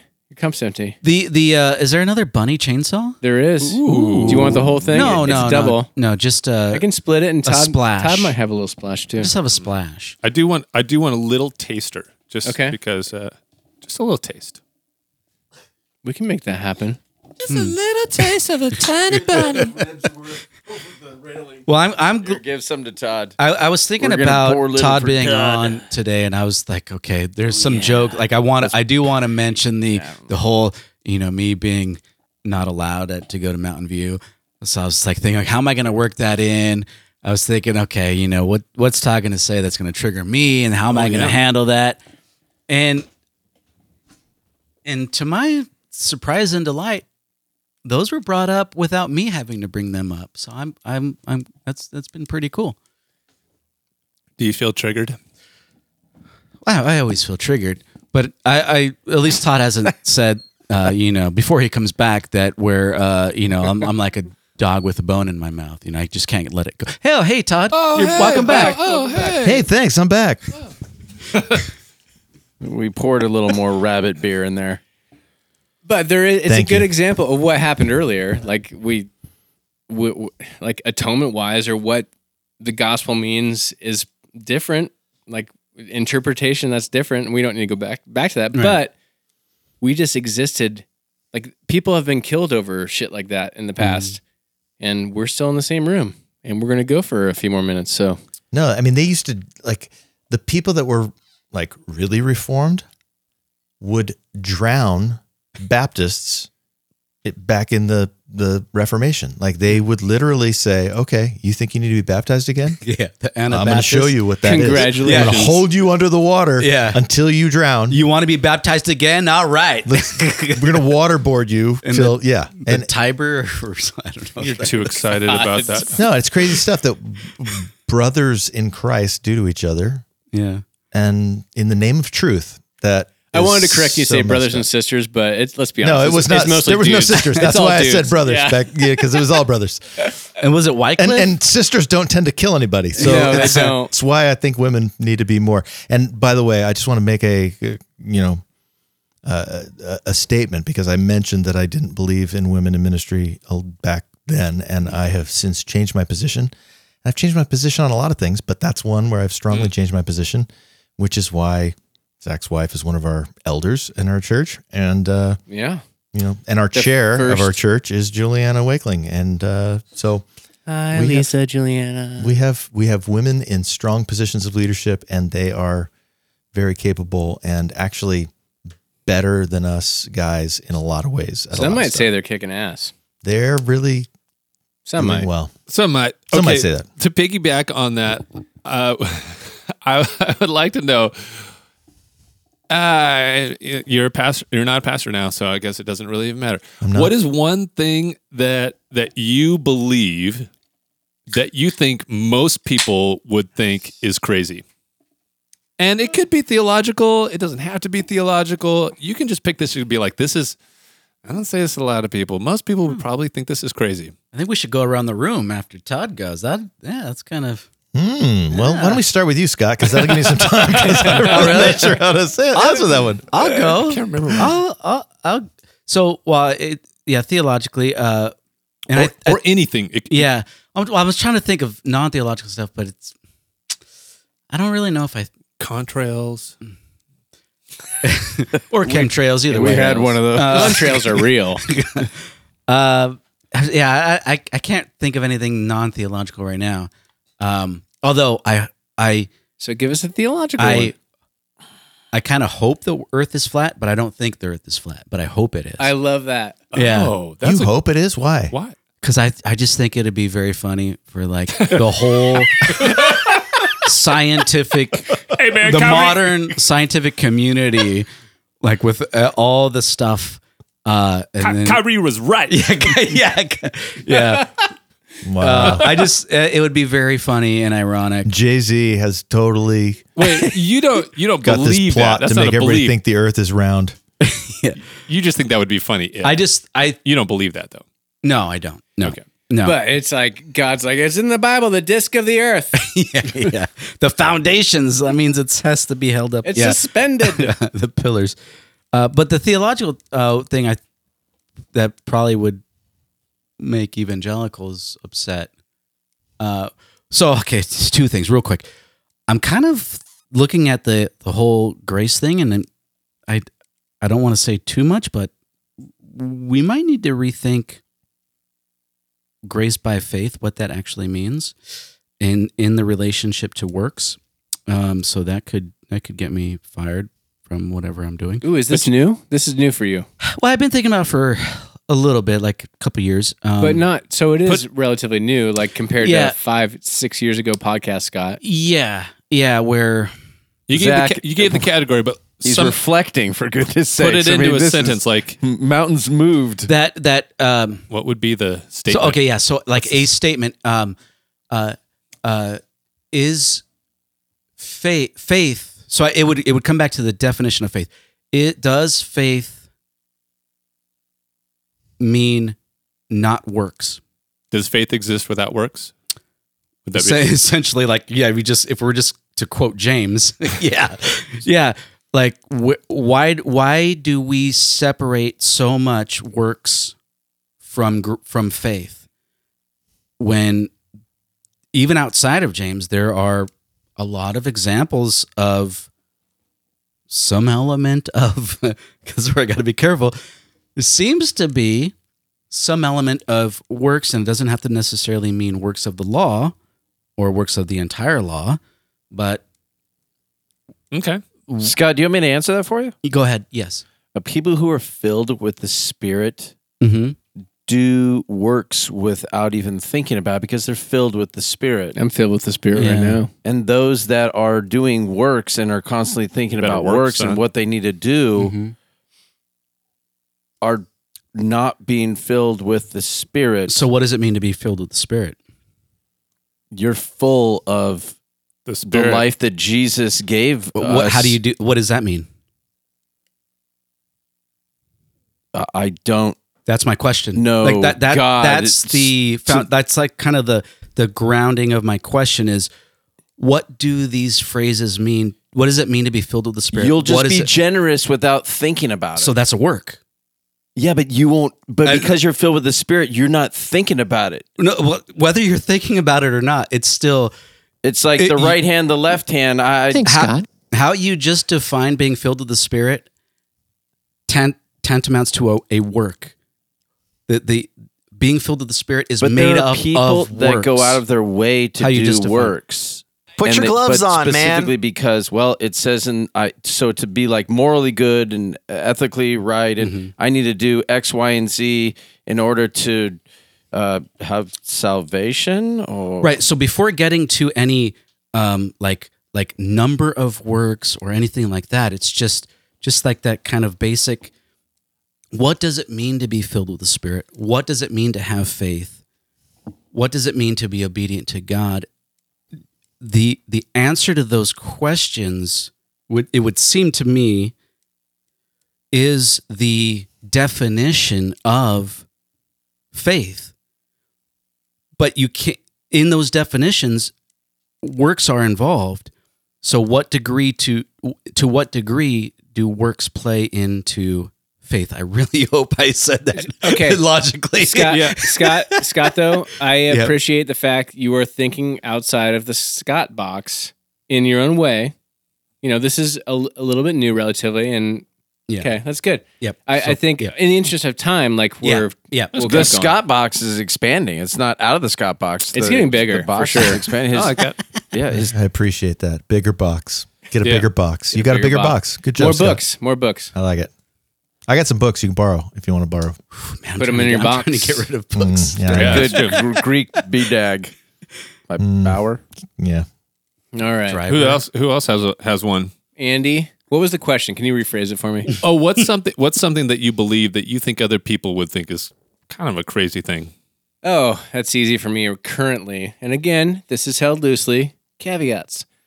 But most people have this idea of heaven and hell, and it's a separate thing. And I think the thought experiment of heaven and hell being the same, but how you experience eternity, let's just say, depends on your perspective in relation to the unrefined or the pure love of God. And so for some people, it's going to be, as Paul said, it's going to be a burning off or whatever paraphrase of like, everyone's refined by fire and some are scathed more than others. I'm butchering that. You guys can correct me. That's fine. But, and I know he wasn't talking about that concept for sure, but I am a very hopeful. If I am a Christian, I'm a hopeful Christian universalist because I'm pretty agnostic about things. I'm utterly convinced in the nature of agape love, changing the world and saving the world, and so in that way, and that's who I believe God is. So, In one sentence, I think I'm boil it still down. orthodoxy. Oh, Everyone goes to heaven. everyone's and hell All dogs go to heaven. and hell What's that? and hell. Everyone goes to hell too? Well, it's the same place. So it's how you. It's your perspective in relation to the pure love. Can of God.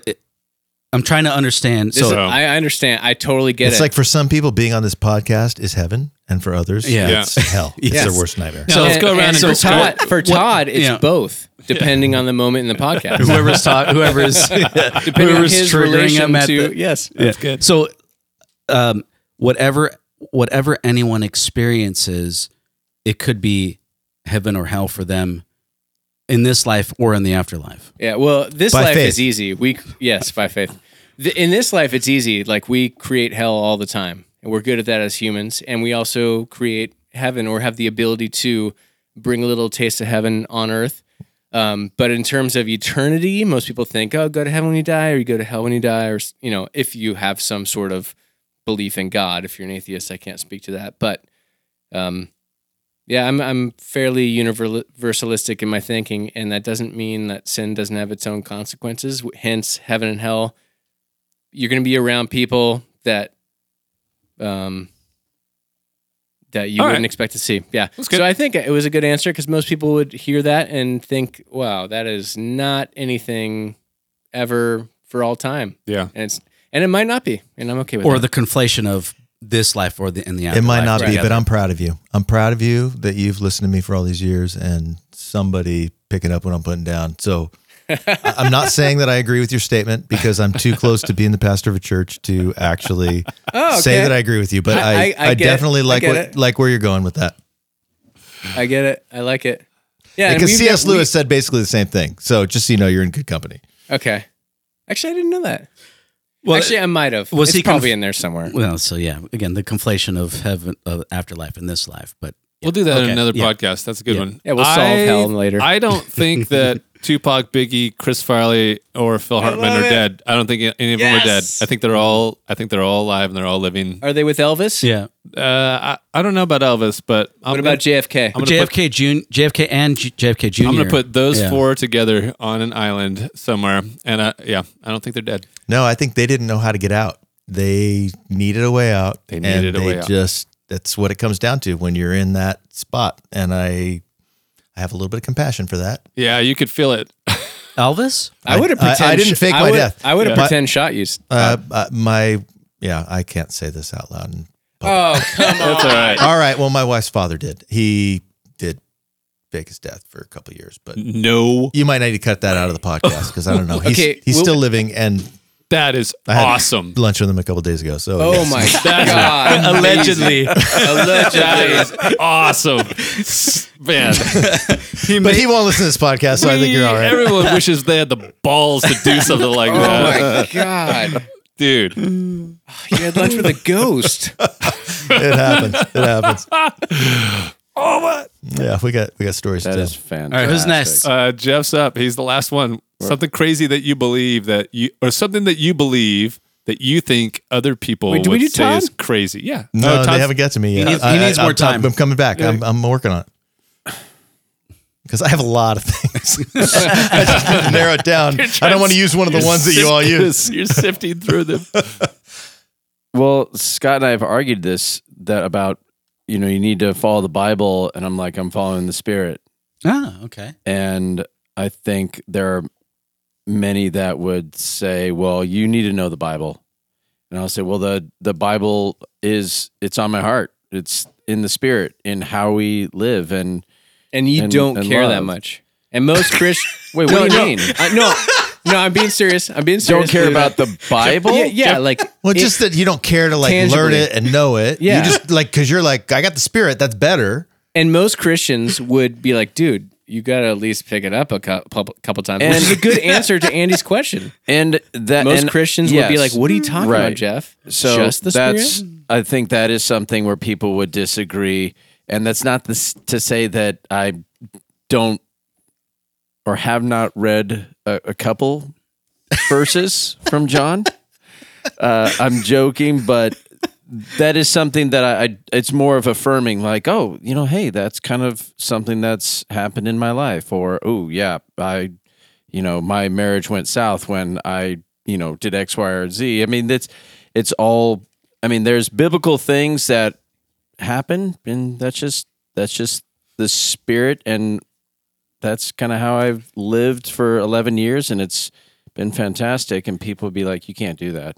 I love that. I love that about you, Jeff, because you actually like I think so many people, it's so much easier to get hung up on like, I have to know the Bible. The Bible's the thing, the Bible. But there's so many people that know the Bible, like theoretically know the Bible and don't know the Spirit.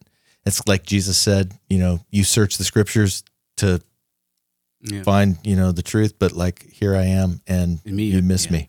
Life is And me. that's the thing. If God's in you, he will actually lead you. The Spirit will lead you into all truth, Jesus said. And in the Bible, he said that. And Jeff doesn't know Well, that. that's you good to believe know. that? Yeah, he actually said it. There's a verse. I don't know the address, but somewhere in the latter part of John. But yes. Right. Now, Wait a second. No. I said what I okay. said. Now we're on to did good. Todd.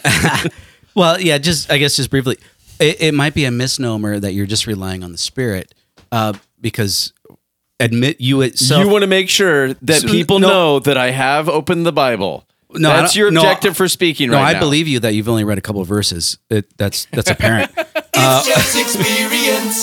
Wow, that's loud. That's very loud. But you're a self-admitted McCarthyist. Plus, you've sat under Todd's teaching for McCarthyist? Like, what does that mean? Yeah, McCarthyism. John McCarthyism. John Oh, MacArthur? Yes. Oh yeah, yeah. Yes. Oh, okay. Hey, Todd. That's kind of like McCarthyism. Yeah, Todd. Wow. Grace to you. He's self-admitted? Wow. And he still goes to my church. I can't believe that. No, glad he's not an elder There's anymore. a funny thing where Jeff was talking about. I don't know what's going on. It's not my This- church anymore. Yeah. So I The just, Spirit Jeff is telling me run out Jeff of was this talking room. about how he listens to this podcast. It's called Grace to You, and then one of us was like, "Oh yeah, John MacArthur," and Jeff's like, "Oh, I don't know who John MacArthur is." We're like, "Jeff, dude, you've been listening to Grace to You for how many years? That's John MacArthur." And he literally called him John McCarthy. yeah. oh, that's actually really And that's cute. my That's addendum, cute. I think it should be the show should be called Grace to You, except for you, not you, not you, not you. Except if you're chosen, if you're elect, but not you. but Maybe you. but you've been exposed to the principles of the Bible through what you've listened to through Todd's messages, hopefully. And also as a growing up in a family that went to Catholic church and going to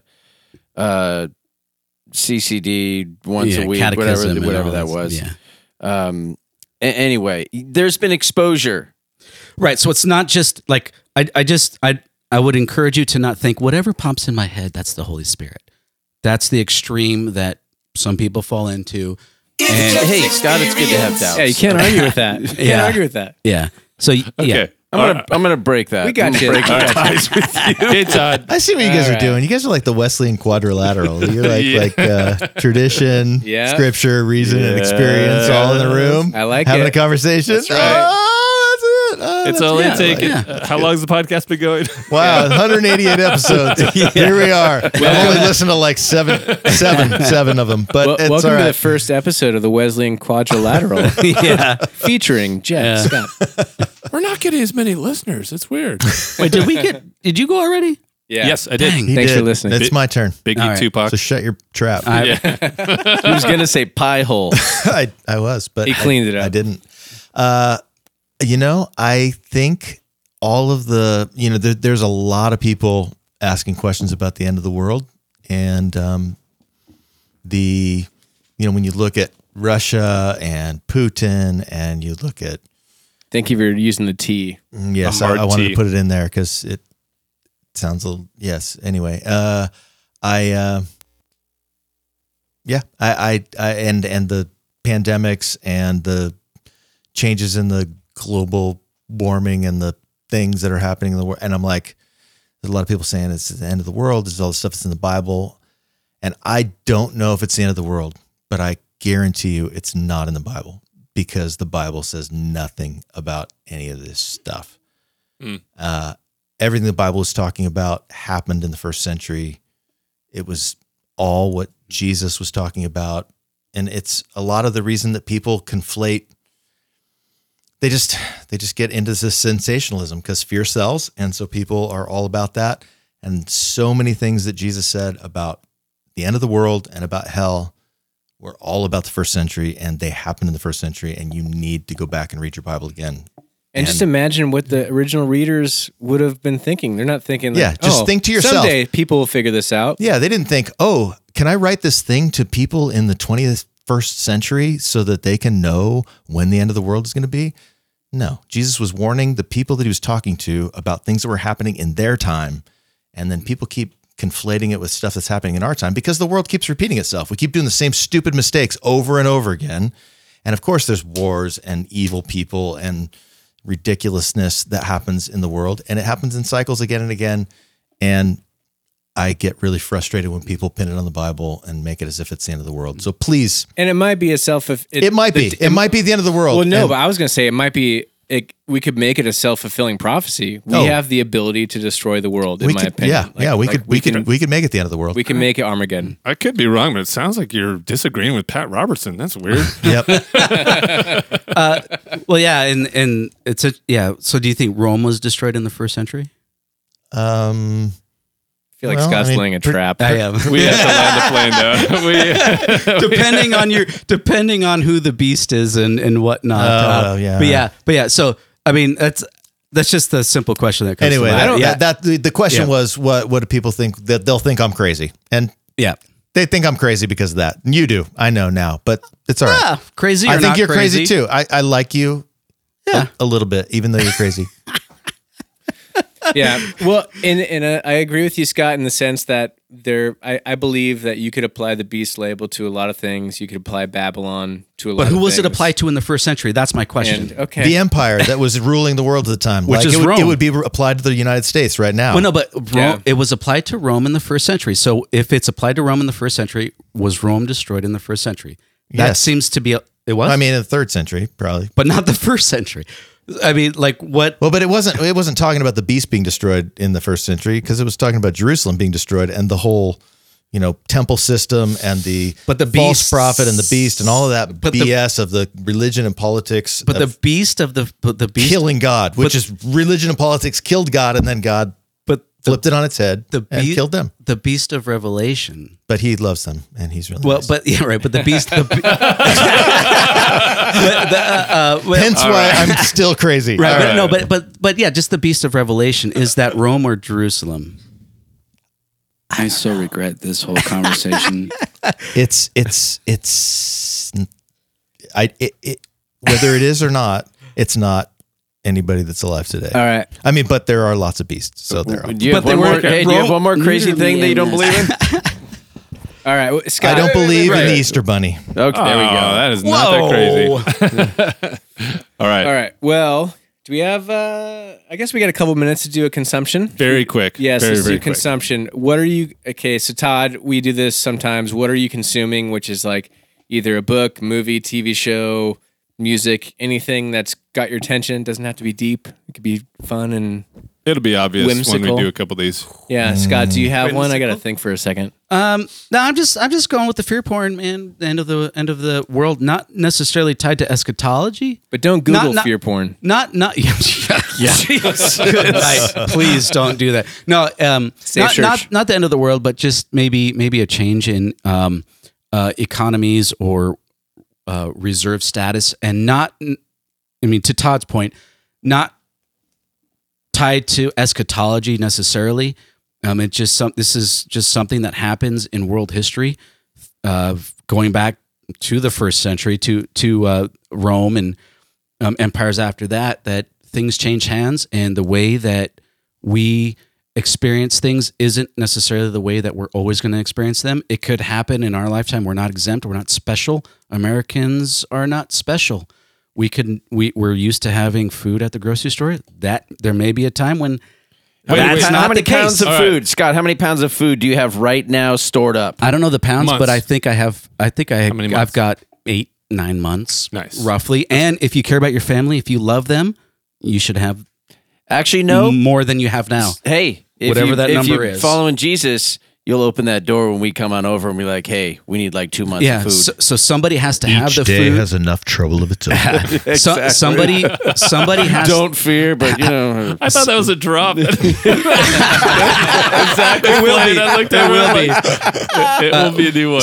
Somebody has to have the food in order Okay. to Hey, bless All right, people in that's those good. situations. We're Go landing the for it. plane. Don't I'll go call ver- on me. You go, Andy. I'll go very quickly. I dove back into Community on Netflix. Community is one of the best sitcoms We've been doing that with the kids. that has ever been written, and it's so funny. And your son was over, and we were all watching it together, and all laughing so hard we were like crying. Nice. Community's great.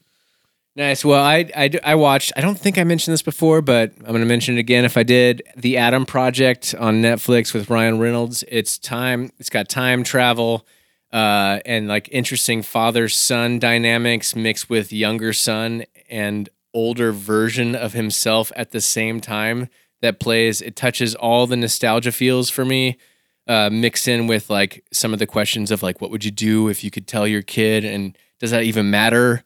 Because your kid has to go through life, or your son, not your son, but your younger self would have to go through life anyway to learn and become who you are. And so it's a really smart movie, and it's fun and funny, and it's better than most like Netflix originals. I And liked it. are they going to listen? I think that's what Todd Right. mentioned. You can't learn without doing it yourself. Jeff. I'm consuming the Bible. No, you're not. I'm just joking. Consume that microphone just now. Good Sorry. Lord. I'm not Blasphemy I'm poking of the fun. Holy Spirit. The Coddling of the American Mind. I got it. The Coddling of the American Mind. It's a great book. I started to read it, and That's Jonathan Haidt too, right? Yeah. Yeah, And, and, Greg Lukianoff, I think. Yeah. and it's intriguing. So more to come. Dr. John. It's great. We're reading it slowly with the kids and hopefully get through it before they're all in Are college. you serious? Yeah. Because I think it's so God, important. you're amazing. Well, good. it's going very slowly because it's boring. The for a fact kid. that you're sitting down with your kids and doing that makes me feel like a failure as a father. It mostly doesn't work, Jeff. So fear not. Like You're I still a suck at horrible it. father to do that to your kids. That's great. Todd, what are you consuming? Read him Jonathan Edwards instead. I read a book called Published, and I've been following self-publishing school by this guy Wow. named Chandler somebody or other. I should probably remember his last name. That's cool, though. It's hard to. You're getting ready to write some books. I'm planning to write some books, and I'm like, I don't know if I want to try to find a publisher or self-publish or what I'm doing, but I'm trying to learn. So Go talk. We know a boutique guy. We know a guy okay, I'll talk to your guy. who will at least just talk you through some. I love talking to guys, whatever Thanks. the guy And is. he's a that's great got guy. The thing. He's the I best got of all the guy guys. that's got the thing. Let's talk. All right. Nice. Okay. Hey, well, I'm so glad before you left town, like we got you in person, and real quick, I did want to say on the Sunday services or the Sunday before Palm Sunday, people were sharing, and Lisa's like, "You got to go up," and I knew I had to go up, but I just couldn't go up to say anything, and I think it's better that I waited because I might have pissed myself a little bit. I'm terrible at speaking in front of people, which is why I started a podcast, but. Having the Mountain View community for all these years, been going for 18 plus years, and you've seen us bring life into the world. You've been with us as we buried our son and navigated. I mean, you've helped me indirectly just absorb things and navigate my own faith changes in a way that probably would have been less healthy had we not been at Mountain View. So Lisa and I and the girls, but especially Lisa and I, we just really appreciate the time you've given to Mountain View, and it was just fostering that community. You were a big part of the community that is and has become and will continue to be Mountain View. There's a legacy there. And listener, if you don't have community, it doesn't have to be a church if church is not for you, but if you can find community, like I don't know what we would have done through some of the most difficult times in our life. And I just appreciate that you walked us through that, and thank you. And I'm looking forward to what's next. We'll have you on again when you got something to promote or if you've got some passion to talk about, but I'm going to stop there before I start crying. So thank you. Amen. Yeah, thank you. I love you, and I love your family, and it's a pleasure to get to be your pastor. As hard as all of this stuff is, and lots of it, Yeah. there's so much that's rich, and I can't imagine my life any other way up until this point. So thank you. It's been beautiful. Awesome. You're welcome, Todd. No, just kidding. No, that was a beautiful moment. Thank you, Todd. I probably ruined it. Well, listener, thank you very much for No, you tuning in. didn't. Thanks for sticking out all the way to the end. And if you want to get in touch with us on all the socials, it's at Bros Bibles Beer. You can email us brosbiblesbeer@gmail.com or leave us a voicemail, anchor.fm/BBBpod. Scott's still single. He's still single. Scott at Obviously. brosbiblesbeer.com. Yeah. And he's got plenty of stuff saved up if you need food. Yeah, that's a selling point. It's a selling point. Thank you, Todd. Are you a hungry lady interested in theology? Do you want to know about the deeper things of God? And also, are you partial to rice? Are you in fear of the end of the world? Well, let Scott comfort you in his arms and bags of rice and beans. Hey, Zach. Grace, peace, cheers. Grace, peace, cheers. Love you guys.